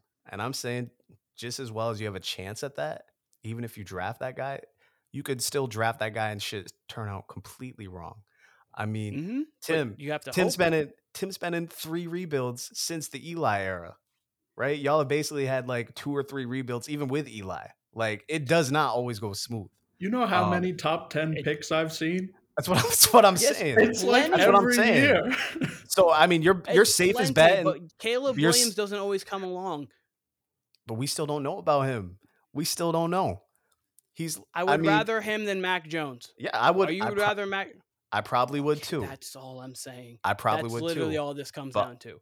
But I'm saying losing in the NFL is never a good thing. Just as I've called winning in the NFL intoxicating. It's just as intoxicating when you lose in the NFL. So I would always rather be in that 7-9 range than I would rather be in that 1-4 win range. Like I would way rather be in the 500 range than I would be like an absolute loser. Because then 9 times out of 10, I agree with you. No, 9 times out of 10, I really do agree with you. But they're 2-8, 2-8. Yeah, they have no hope.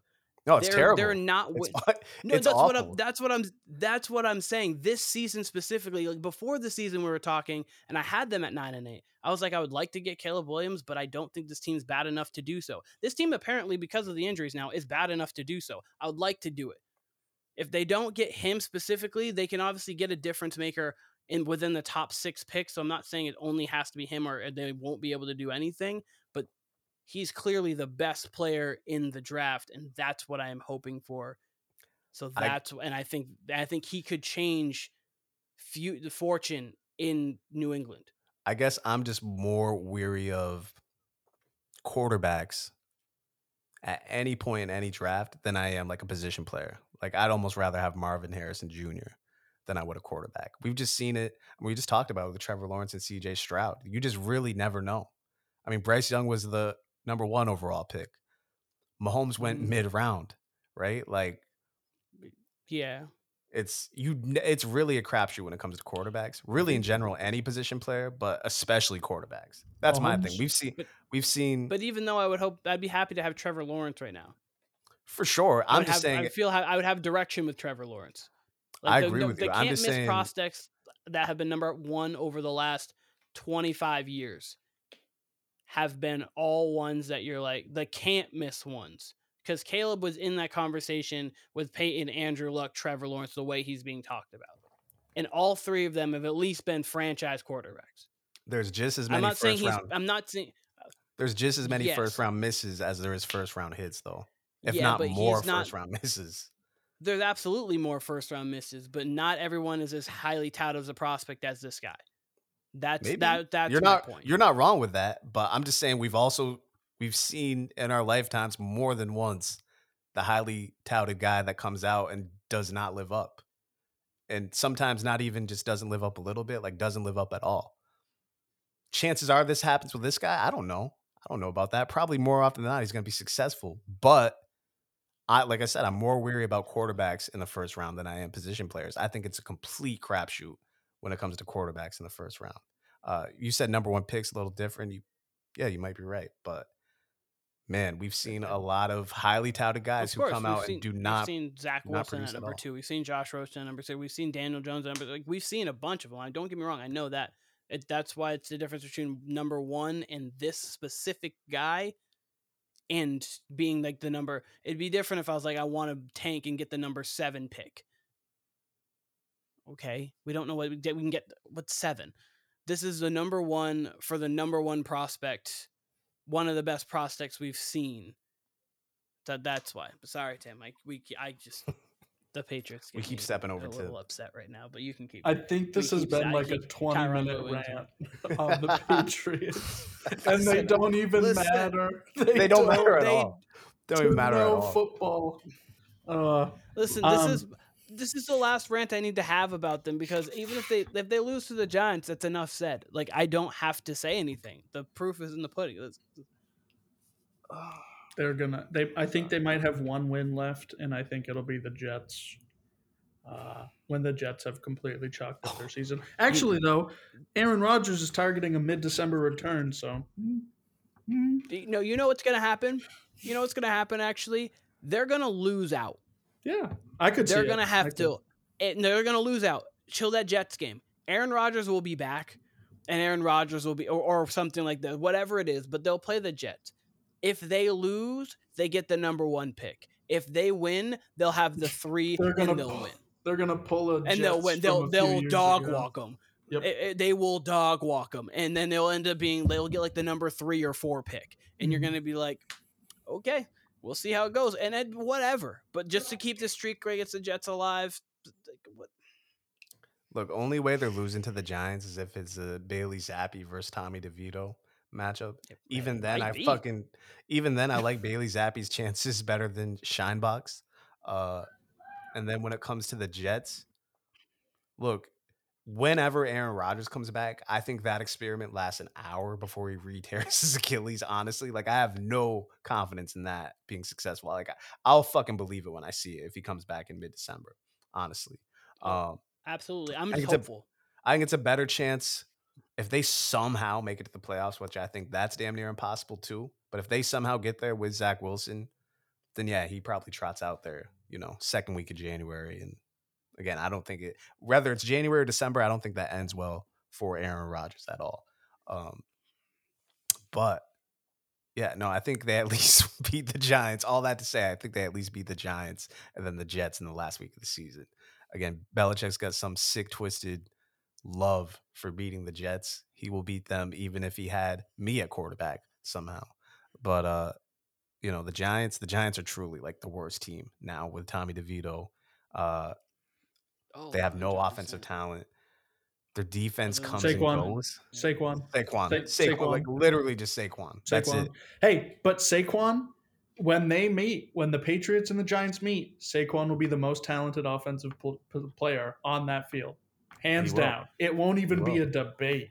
And that's why the Giants. He might have 84 whole yards and a touchdown, but he will be he's going to out carry the running backs for the Patriots. This is some sicko shit that we're like up here talking about the Giants and Patriots week like 11 matchup. Out. Yeah, whatever it is. Like whatever it is. No, it's this coming week. Oh, it is? It's literally this Sunday. And we're giving more time to it than we have been like the Bengals Ravens. Like that's going to be an actual playoff game on Thursday. We're up here talking. Well, because we'll talk about it on Thursday and we'll be actually happy about it. We can talk about it's just you're talking to a Giants fan and 2 Patriots fans, and we're combined 4-16 this year, both wanting the same thing.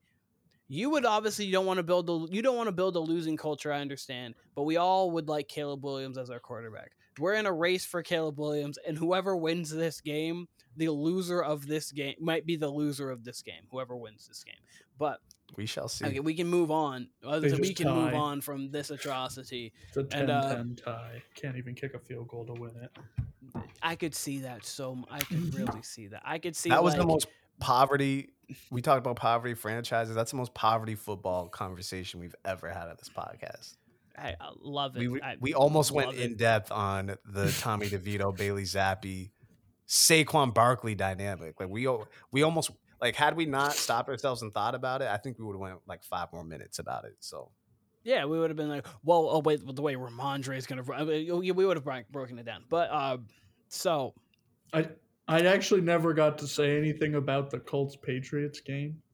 So real quick, I know we've been on it for like 25 minutes.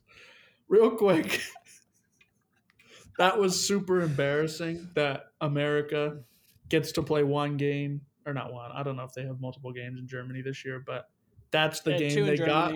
That's one of the games they got is 10 to 6 or whatever. I don't necessarily agree with the fact to put Bailey Zappi in. You still have a 1-score game. We've seen Mac at least win a game on a game-winning drive. We just saw it like 2 weeks ago against the Bills. But that Mac pick was really bad. it was terrible.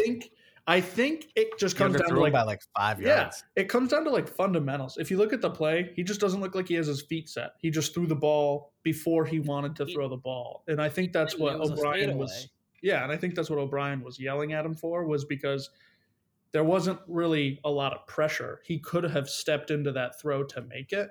And it looked like if he put it right where he needed to, that would have been a touchdown because Gesicki was there. So Gesicki was open. He was open. It literally, he threw a step back fadeaway and airballed it. He fadeaway jumpered it when he should have just like made a quarterback decision and throw the football. Yeah. He should have just stood there. Yeah. Now, pretty cool. Quickly to touch on Kyle saying that he would rather have like a fifth. Sorry. Fair enough. Like the 5th overall pick and get like a difference maker at wide receiver or whatever. Caleb Williams or whatever quarterback they're gonna potentially draft if they were a top 3 pick is gonna make way more of an impact on that offense than any wide receiver they could get, in my opinion. So I'm in Keenan's boat. If I'm a Patriots fan, I'm saying we're getting a new quarterback this year. Like, you're talking to a walking skeptic, so never mind me. And I don't even. There's chances that by week 2 next year, if we got Caleb Williams, like I'm all the way the fuck in. I'm just hugely skeptical on highly touted quarterbacks. I've just seen them, either pan out to be average, slightly above average. Like more often than not, do they not live up? Right. That's all. That's a position I'm coming from, and I've already said my position on. I just don't like losing in football. I think it builds a losing culture. The Patriots in general are just in an awkward spot with Belichick, where he is the greatest coach of all time, gunning for a record where it's probably time for him to go. But at the same time, like he's shown some sort of passion to coach.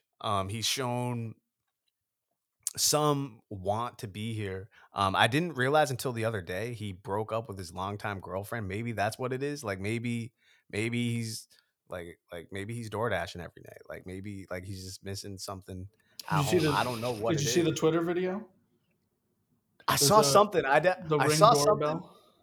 I saw something on my Instagram about it, but I didn't actually see what the hell it was. It's just him. It looks like he's doing like the walk of shame after a night out.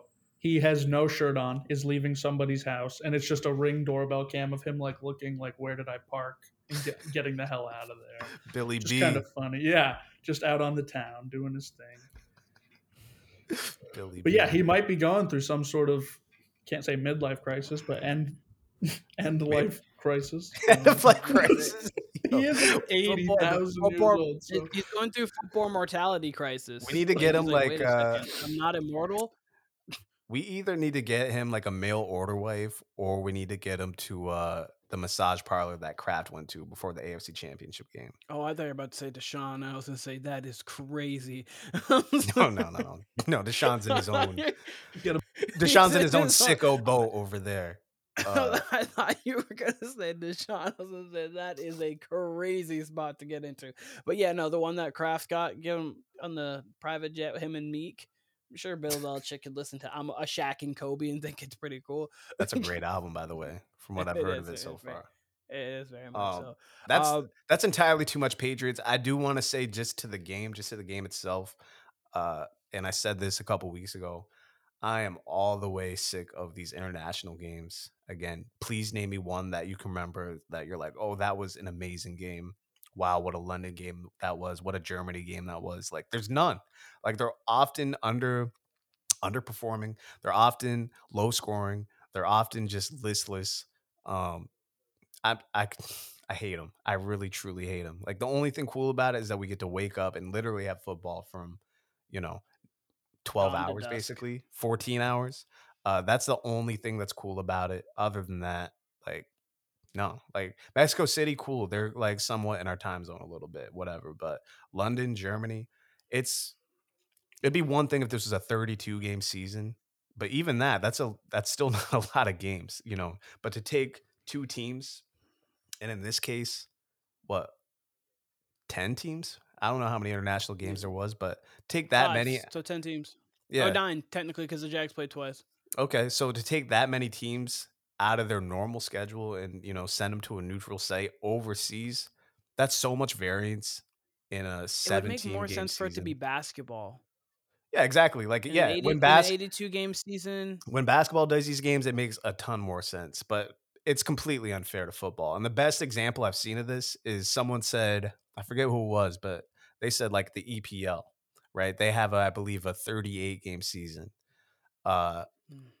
and theirs obviously it's different. They don't have a tournament at the end. Like whoever's ahead at the end of the season wins, and there's relegation involved in these leagues too. But it would be like taking one game or maybe four games, taking random teams throughout the season, bringing them to New York City or bringing them to LA, and having them play. Like that's such a disadvantage too. Like it's just these short seasons. It makes no sense. It would make no sense in soccer. It absolutely makes no sense in a 17 game NFL season. It, And it, again, more it often than makes not, these aren't good games.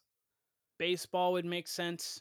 Like if they went to like the Dominican Republic and then they had like a series in Japan. Not that I mean, obviously because baseball's huge, obviously in those spots. Like it would make sense. There's 162 games.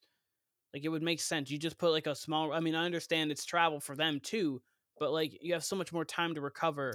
It If you go has on a no, 3 game losing streak, yeah, it has like because nothing, of no that. bearing on your season.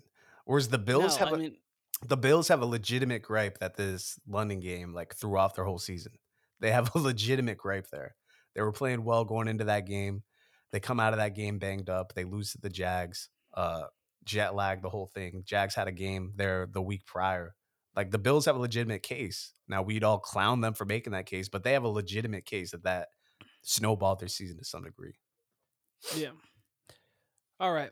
So we were talking. Obviously, it's not the mid season, but what would you have awards wise? Did you, Kyle, prepare awards like who you have like at MVP and things like that at the moment? Because I know that we're Me personally, yo, it's hard. It's hard to narrow it down. I mean, you got rookie of the year. Yeah, that looks like Stroud. Defensive rookie of the year, you could say Jalen Carter, maybe. Christian Gonzalez early on, it looked really good for him, but that was 4 games. But Jalen Carter looks really good on the defensive side. As far as MVP goes, offensive player of the year, you could give it to McCaffrey. But coach of the year, MVP, those to me are wide open. MVP, and we've almost kind of touched on it every week, damn near, like since like maybe week 6. No one's separating themselves. Absolutely nobody. If you're giving it to Mahomes, you're giving it as a legacy act. Lamar could have really stamped it. The Bengals have been too inconsistent for Burrow to be there. I mean, really, to me, it's got to be McCaffrey. I mean, they'll never give it to a running back or wide receiver unless they have a ridiculous season. But I think in this case, he's been the best player in the league, best position player. I wouldn't even be mad at someone like Myles Garrett getting votes for that either. He's separating himself a little bit in the defensive player of the year, him and TJ Watt. In a case like this where there's no QB at all separating themselves, really, why not a position player? Why not a defensive player? So that's where I'm at as far as those major awards. John Harbaugh, I would have had as a front runner before this week, and really he still is up there. But I mean, you could give me Andy Reid as coach of the year too. I mean, he's doing a good job. I don't you've heard me time and time again say I don't love this team, but here they are with one loss still, or two losses now after that Broncos game. Kevin O'Connell, though, you got to give it to him too. Look how they're battling with with no Kirk Cousins, just picking up Dobbs from Arizona and just going 2-0 with them. So I guess now that I'm thinking about it, he would be my coach of the year front runner. But MVP is absolutely wide open to me. Absolutely wide open. I mean, no quarterback to me is separating themselves. And I would give it to someone like McCaffrey right now, gun to my head. But again, there's absolutely no separation to me. All right. Timmy, I know you have them kind of, so I'm going to ask you and then we can kind of give you like two or three. Defensive player of the year, who's your three? My three for defensive player of the year are TJ Watt. I only wrote two. Myles Garrett is in there. That's fine. You only need two. I'd probably put Micah Parsons as the three. They've all been game changers on defense. That'd be my so three. Right now, my front runner is Myles Garrett. My second is TJ Watt, and my third's actually Danielle Hunter. He has 10.5 sacks right now for the Vikings, and that's making that defense go. So I think he's been probably one of the more underrated. It was kind of like a few years back when, I think it was Randy Gregory. Or no, I was not Randy Gregory. Someone had 16 sacks, and now I'm even forgetting. This is how forgettable it was. They had 16 sacks. It was second in the league in sacks, and no one talked about it. But anyways, okay. So offensive player of the year, who are you going with? Give me like two or three. Real quick, defensive player of the year. Somebody that I think squeaks into that position is Max Crosby. Love him. He's great. Offensive player of the year. Max for me I didn't have him written down just because of the record. But I think their record is bad, and he doesn't like lead in sacks. But in like a lot of the statistical categories for defensive ends or edge rushers, he's like leading the league in a ton. He's right there. Yeah, no, he's a monster. He's a monster. Offensive player of the year. I have Tyreek Hill, AJ Brown, and CMC. Same three. I don't think there's really a debate between those three. It's kind of the debate would be more so who do you have where, not like I'd put Tyreek in that MVP conversation as well. I was actually surprised to see that you were saying CMC was going to be an MVP. To me, I think Tyreek is ahead of CMC, and I think AJ Brown is right on his heels. So it's true. I have CMC of those three in the offensive player of the year category. I'd have him at 3 there. I think AJ Brown has been playing unreal, and then obviously Tyreek is out there as well. So AJ Brown's definitely been killing it, as we know. I think Tyreek and CMC have more to do with their team success than AJ Brown does. I think Philly would still be right where they are even without AJ Brown, maybe a couple losses here and there. But I mean, they can spread the wealth. Like they have an embarrassment of riches on their offense, and they're just such a ball control team. But AJ Brown fits that, obviously. But Tyreek Hill, you take him off the Dolphins, you take CMC off the Niners. I think they take a little bit of a step back, especially given the quarterbacks. But I mean, hey, you could say the same thing really about Browns with Hurts. But I don't know. I think the Eagles would be in a little bit of a better spot, hypothetically. Yeah, I would say AJ Brown. Like obviously, we're making such a big deal of Tyreek Hill having 1,000 over 8 games right now. Not quietly in the sense of in comparison, not quietly because of how he's done it. AJ Brown only has 2 less catches and 70 less yards and 2 less touchdowns. Like he's pretty much one big catch away from being the exact same as Tyreek Hill. He's been hooping. So he's been crazy this year. But I would have the same 3. Offensive rookie, who would be your second and third? I'm just more curious about who's your third. Because I know your second kind of would be Puka. But yeah, I do have Puka at 2. At 3, I have Jahmyr Gibbs. This is honestly more of like a projection. I think he's going to take over this backfield. We did see it this week. He had more snaps or percentage of snaps. Yep. But that could just totally be them just easing David Montgomery back into the role. I just think Jahmyr Gibbs is a better pass catcher, and he can run. He keeps breaking big runs, whereas Obviously, David had the 75-yard one, but when it comes to yards per carry, Jameer's been way higher, up at that 5+ range, and then David's been under 5, obviously. So I think Jameer Gibbs puts himself into that. If we see more usage out of Bijan, I could put him there, but I just haven't seen enough from Bijan. So we'll throw Jordan Addison in there as well. I was about to say your 3 would be Jordan Addison, Jameer, and Bijan. I have Jordan Addison actually at my 3 as of today. I think Bijan could get there because I think Arthur Smith is actually going to try to run him again, which is pretty cool.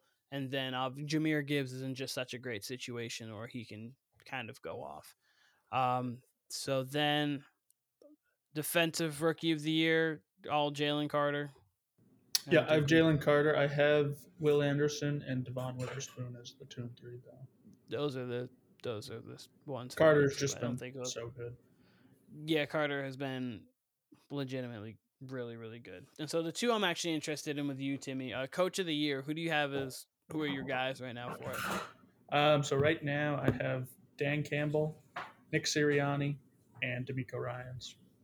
I think you kind of have to keep putting. It's kind of like the Andy Reid conversation. You kind of have to keep putting Sirianni in it because he's just been so consistent. And then obviously DeMeco Ryans. They went from a bottom tier team last year to potentially being in the talk to win their division this year. So that's a huge deal. And then Dan Campbell, just been working, building the culture, and now the culture's here. They're a winning team. They're ready to win. So I have got to throw Robert Saleh in there too. I don't know about that. So I'm taking him out. I know that was my preseason coach of the year. Bench Zach Wilson. It's about time. So one more I want to add, because Kyle did talk about Kevin O'Connell, who I think has to be in the conversation too. One I want to add is Mike Tomlin, because that team has no business being 6-3, and they are. So Mike Tomlin has to be there. He's just a model of consistency. He doesn't know what losing seasons are. He's just, regardless, the team's going to play hard. It's going to be formidable. It's going to be a team that's going to be a tough game every week you play, other than week 1 against the 49ers when we expected them to be. Like take that out of it. They've actually been a pretty tough game every week. So, and then last but not least, your MVP. Who would you have right now? This is, I totally agree with what Kyle was saying. Nobody is like really separating themselves from the pack. There's been plenty of years where it's like week 8, we pretty much knew who the MVP was going to be because they were on such or at least a race between 2. Like, yeah, exactly. A few years back, it was Brady and Rodgers pretty much battling it out. Like, yeah, and even last year, the betting odds from like week 10 on were just Hurts and Mahomes. Those were the only 2 people in it. Yeah, once Tua got injured, it was kind of like a wrap from there. Yeah, so for me, I have 3. It's a quarterback award, so I got 3 quarterbacks. I think Jalen Hurts, Tua, or Lamar will most likely be the MVP this year. I would hate for them to give this to Mahomes because he hasn't even been like living up to the Mahomes standard of play. So why would he get an MVP season out of that? To me, he just hasn't done enough yet. He hasn't. So I have Jalen Hurts. I have I actually think in mine, because I think you should give it to other people, I have Myles Garrett, because I think one of the best units in the entirety of the NFL this year has been the Browns defense, and he's the leader for Defensive Player of the Year for sure, in my opinion. And I honestly think CJ Stroud has a shot at it. I genuinely think that he does, because I believe that they can win the division. And if they win the division, get to 10-7 or 11-6, and has a home playoff game for the Texans from a 3-win team that had they got the number 2 overall pick. Oh no, they had the number 3 and they traded up to number 2, I believe. Mm-hmm. Yeah, no, I think he would. They had the 2 and then they traded up to get the 3. They traded up to get the 3. They had the number 2 pick. Yeah, no, they had the number 2 pick because they were bad last year. If he takes that into winning the division, DeMeco Ryans is the coach of the year. You can book that, and I honestly think it'd have to be CJ Stroud, 30 touchdowns, 5 picks, 4,500 yards. I mean, he's got to be the MVP, especially on a year where no one has spread themselves out. I would have to give it to him. I think D'Amico has a good chance at being coach of the year just because they like to give it to the coach that kind of like makes an Brian impact. Daboll. Yeah, exactly. Same exact thing. They went from being a top 5 pick to not being in the playoffs, winning a playoff game. That's just more of a better story for them to give it to D'Amico than it would be to give it to Campbell. I think Campbell's the next in line. I don't think Sirianni's um, really in the conversation. It's just he's been so good. When you expect excellence, you have to kind of be there. You know what I mean? When you expect excellence like that, you especially with the Eagles not having as good of a team as they had last year, and they're still 7-1. Yeah, 8 games, 8-1. Yeah, they're 8-1. 8-1. Had their bye. I do like O'Connell's chances, especially if they keep winning without Kirk Cousins. Like if they keep winning with Dobbs and like decisively get a wild card, I do like his chances. Campbell certainly, like he should get some love given what he's done with that franchise. But as far as MVP goes, like you laid it out with Hurts, Lamar, like I said a couple weeks ago, Hurts and Lamar, it's like right on the table for him. Tua, absolutely. But if if those three specifically don't separate themselves, like I'm big on the Eagles this year, but I still don't really see Hurts taking a huge leap from now to the end of the season. It could happen, but I don't necessarily see it, right? It could be on the table for Keenan, like you mentioned Stroud. Like if Stroud just keeps on this trajectory, he's gonna absolutely assert himself in that top 3. Like he'd almost have to if he's at this pace, right? Like he'd probably win it at this pace, honestly. Especially if they went something silly like 7-3 down the stretch or however much they got left. But it's also there for Goff too. If they can stay red hot and they get that number 1 seed, Absolutely. and he can just kind of insert himself, have these like 4 or 5 touchdown games, which he probably will. It's right there for the taking for him too, honestly. But I mean, Lamar really could have stamped it this week.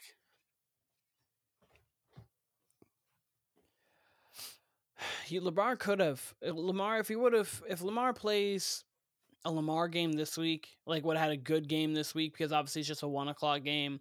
He plays good, and then next week has a vintage Lamar game.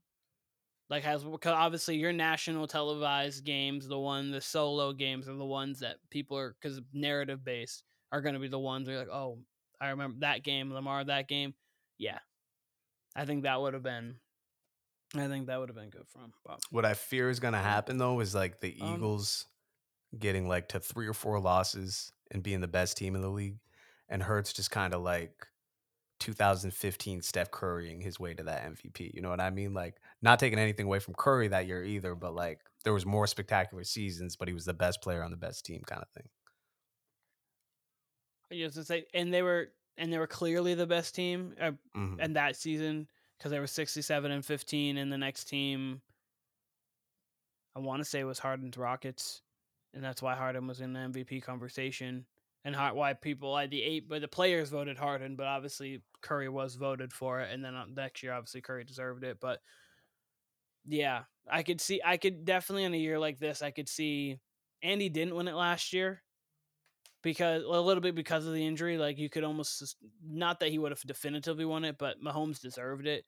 But if he didn't get injured, he might have won it. So you see that and you're like, yeah, he deserves it. They're 14-3. No one's really asserted themselves. He ends up with 30 touchdowns. Yeah, we can give it to him. Right. Can CJ Stroud win MVP and Offensive Rookie of the Year? Is that a potential? Yeah. It's slightly. Yeah. As of today, it's in play. Like this, you give him both. Absolutely. There's no doubt in my mind you give them both. Because obviously, if you're the MVP and not the Rookie of the Year, then what are you? You're the second best rookie, but you're the MVP. What? Jordan Addison wins Offensive Rookie of the Year. Listen, if he wins MVP, I really wouldn't be opposed if they just said, yeah, we're going to give him a clean sweep and give him Offensive Player of the Year. I mean, at that point, he should. Clearly they have to give a position play.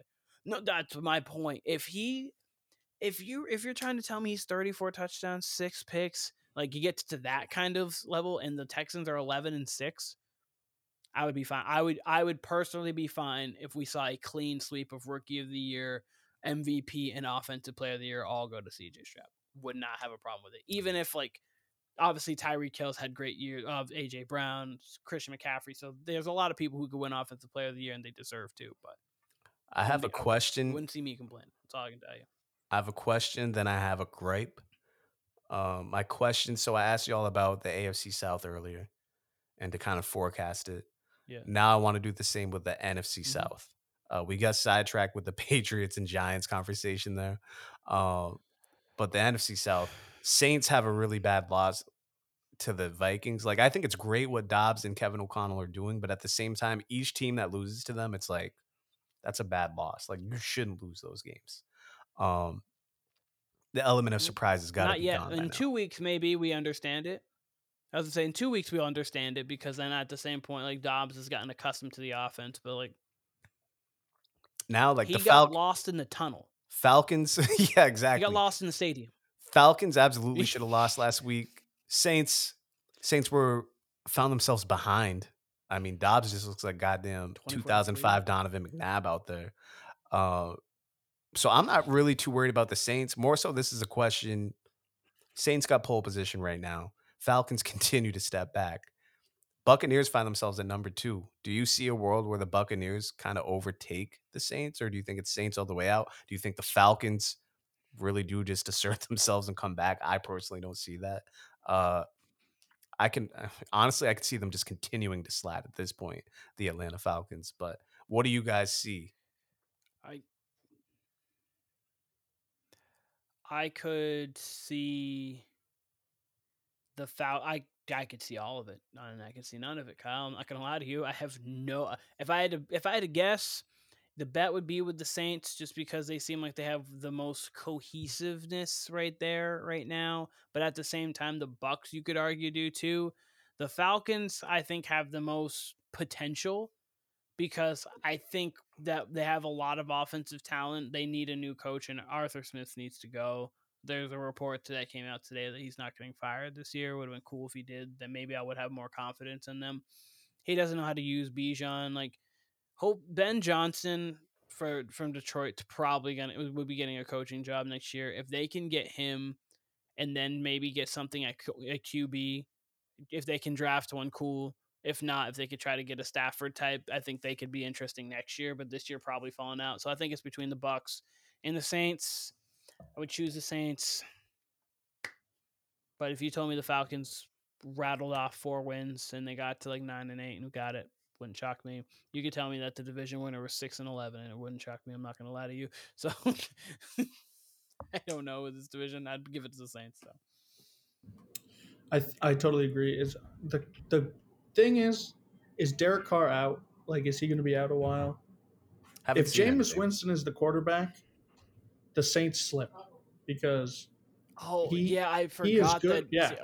He's good for fantasy, but he is terrible for football. So I would say the Saints slip, and then the Bucs kind of take into that too. I mean, I would say he has a right shoulder and a concussion, so I'm assuming that he is not going to be playing. Yeah, I'm going to assume that, because this is the second time this season Carr left the game early with an injury, sprained his AC joint in his right shoulder. So I think in week 3, so he might have hurt that same shoulder plus a concussion. I could see him out for 1 to 2 weeks maybe. And if that's the case, then the Bucs might be that, or the Falcons could be. Like, I really have no idea at all. I mean, I gotta say, I'm completely. The Saints and Falcons play this week, so that's pretty cool. I'm completely off the Falcons, and you're saying they play this week. I will take the Saints, whether it's Jameis or Derek Carr, this week against the Falcons, just because the Falcons, they will find a way to lose. I mean, we say this about the Cowboys, but they're more so like coming off a win streak, have a loss at the worst time. The Falcons will just straight up find a way to lose, and they had to go back to Ritter yesterday. Heineke got injured, so. I mean, I think the more likely scenario is the Bucs randomly get hot and just kind of steal it. Now that Jameis is a possibility, though, I mean, I've told you before, I root for chaos. There is no more chaotic quarterback than Jameis Winston.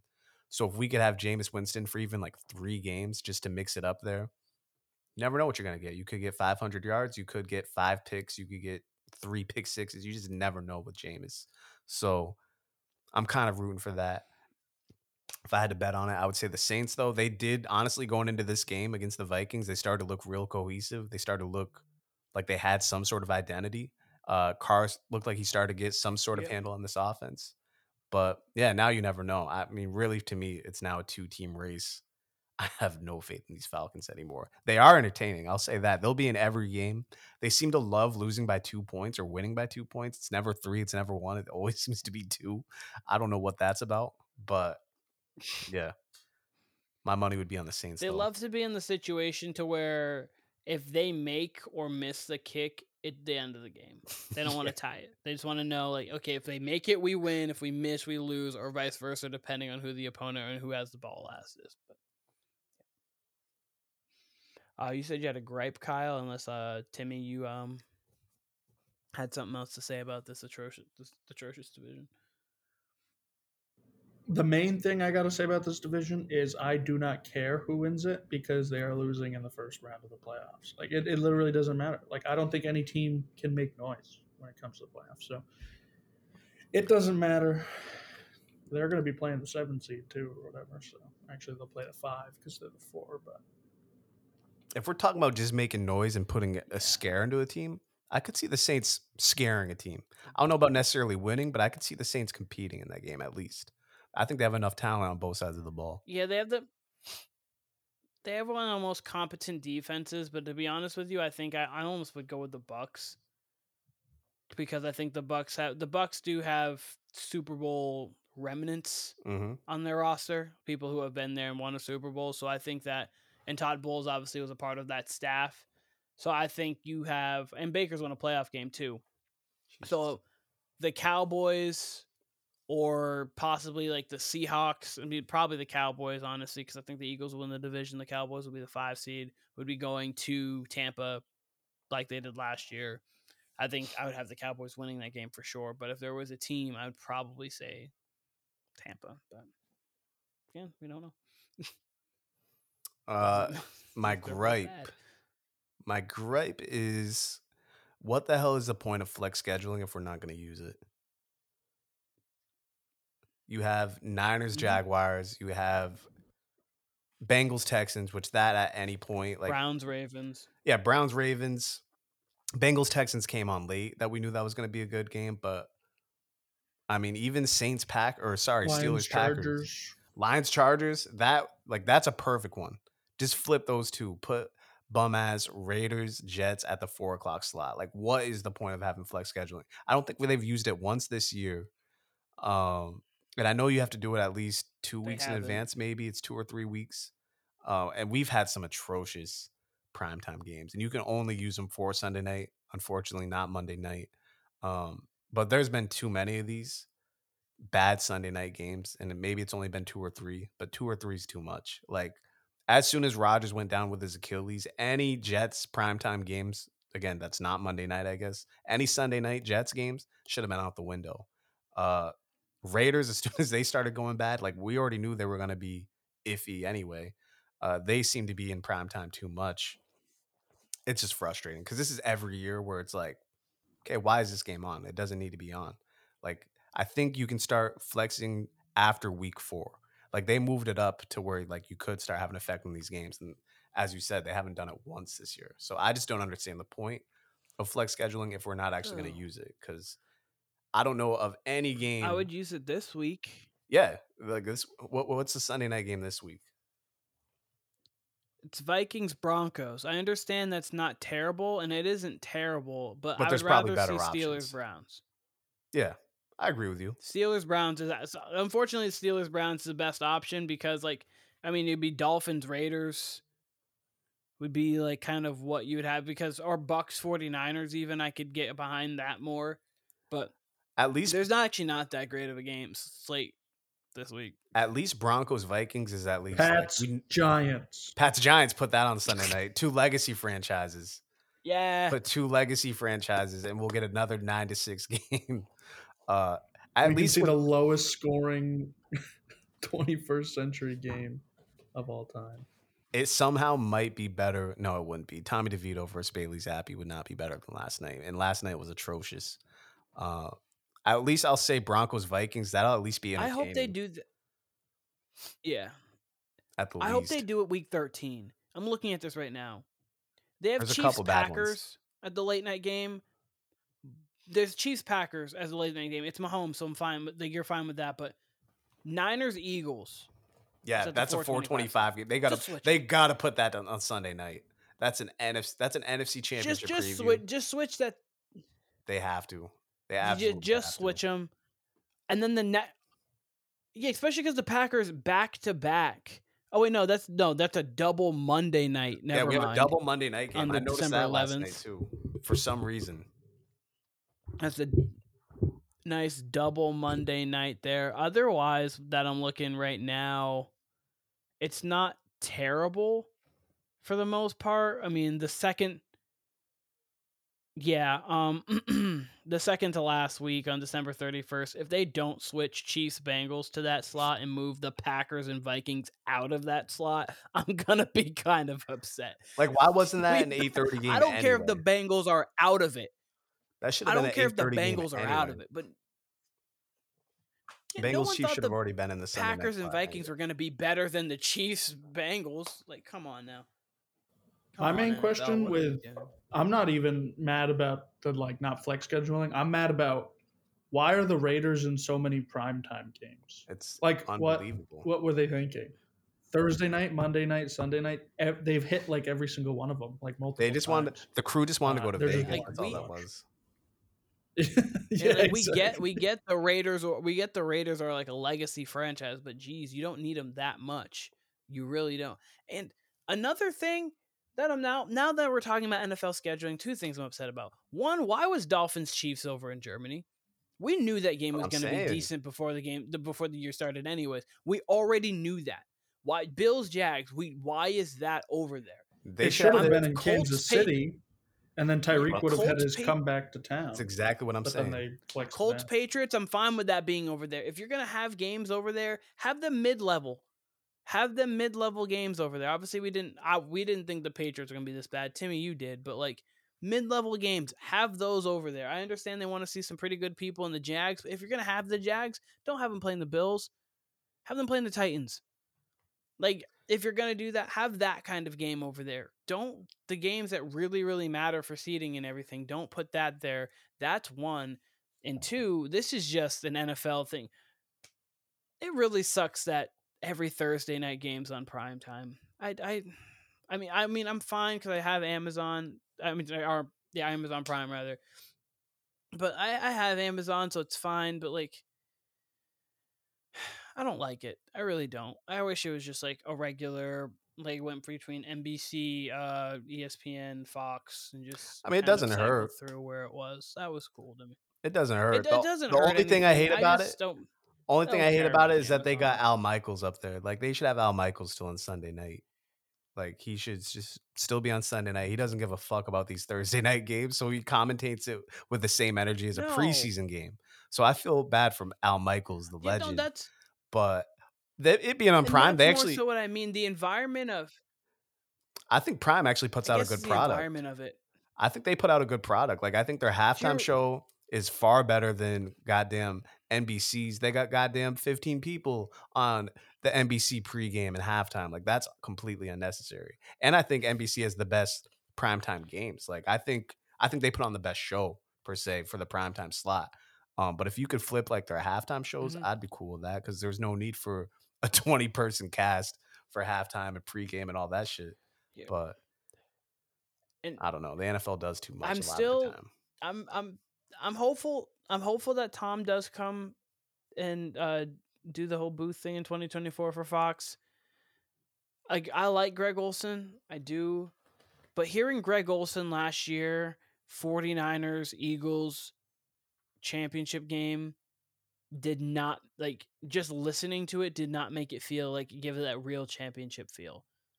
When you listening to Nance and Romo do the Bengals and Chiefs any Romo game for me, even how you feel about him. Collinsworth games, I feel like big. Buck and Aikman, I feel big games. I don't know. There's just something about Olsen.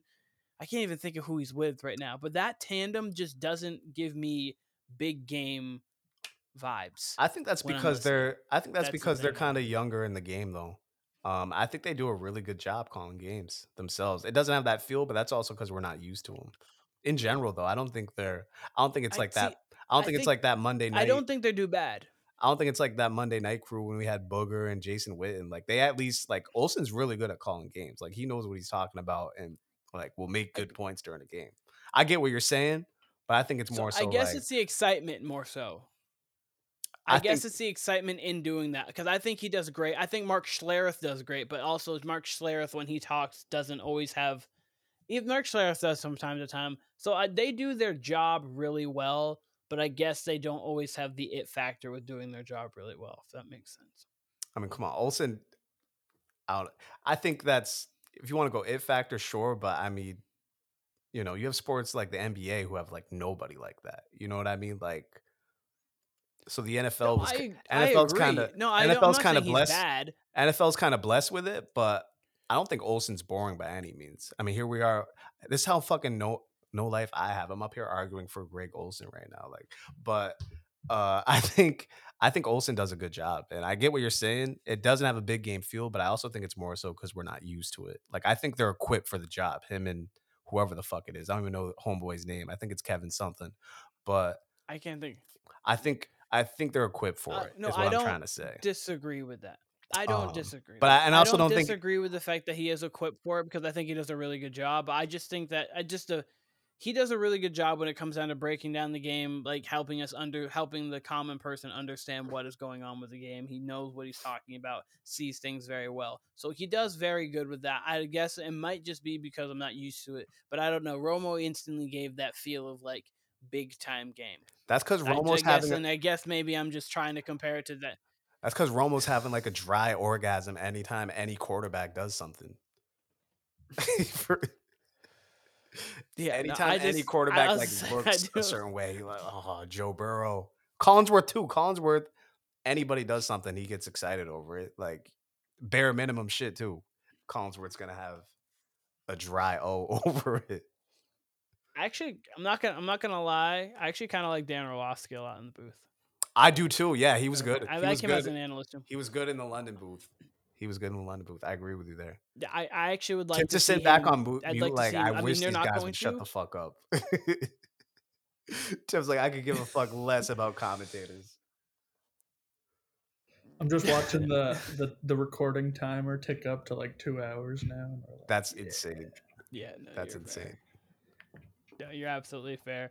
We could cut this to 120, just taking out unnecessary Patriots talk and commentator talk, which is for the passionate arguments about maybe Patriots Giants in maybe we in the just take Fox it off crew. and put it off to the side and just have like a special edition one where it's just added into it instead of having Tim, Gabby have her first game right. yet? That is creeping up.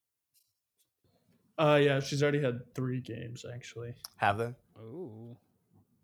Yep. She's gonna lead the NCAA again. It's been a bit. How have they gone? Done pretty well so far, but the team not as good as it was last year. So that's rough. Kind of a tough spot. Wait, you said she was leading the NCAA in rebounds last year? She did last year, right? Yeah. How many board the game did she have? 18.8, I think, was her average. Charles Barkley. Jesus. Shout out to Gabby. Shout out to Gabby. She's right there. I was gonna say shout out Gabby. I mean, her and Angel Reese, neck and neck. Hey,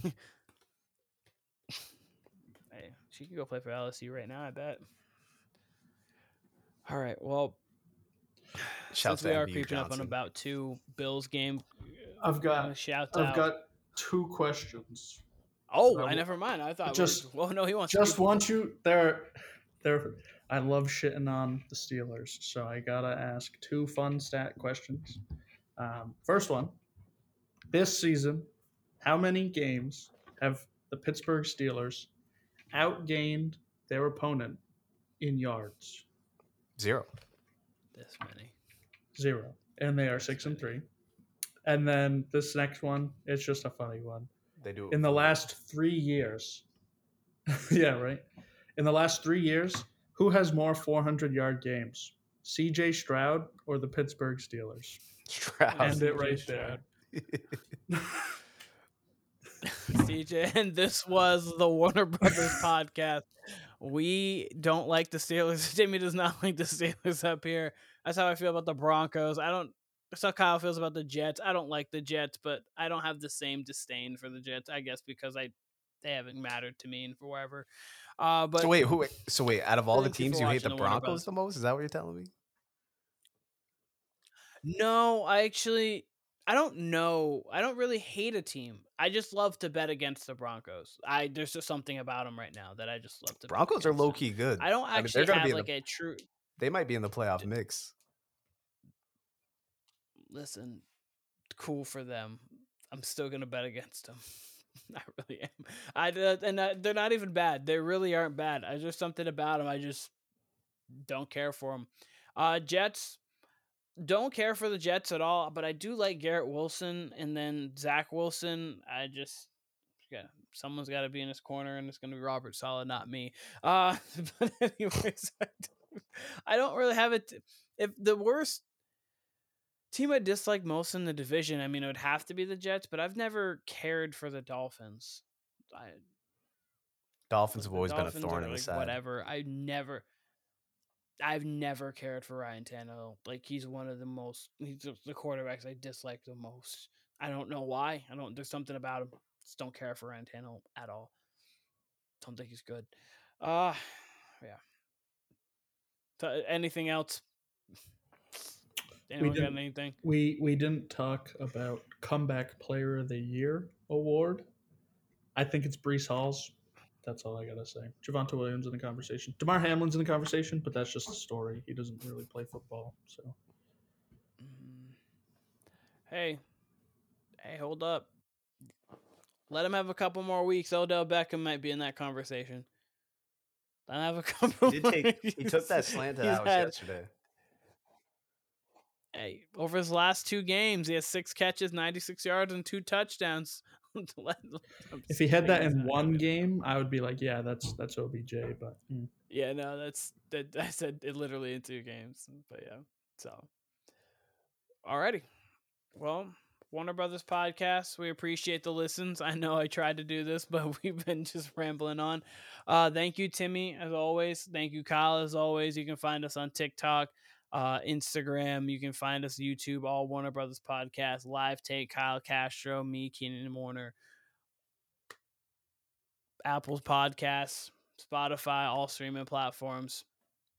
Download Live Take. Thank you all, and we're out. Download Live Take to catch our mini podcast on there. We will be on there this week talking NBA. Only.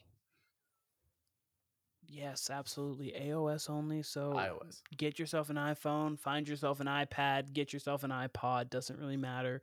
Just find yourself. I don't think it's computer friendly, but you know what? You can probably find a way around it. Warner Brothers Podcast.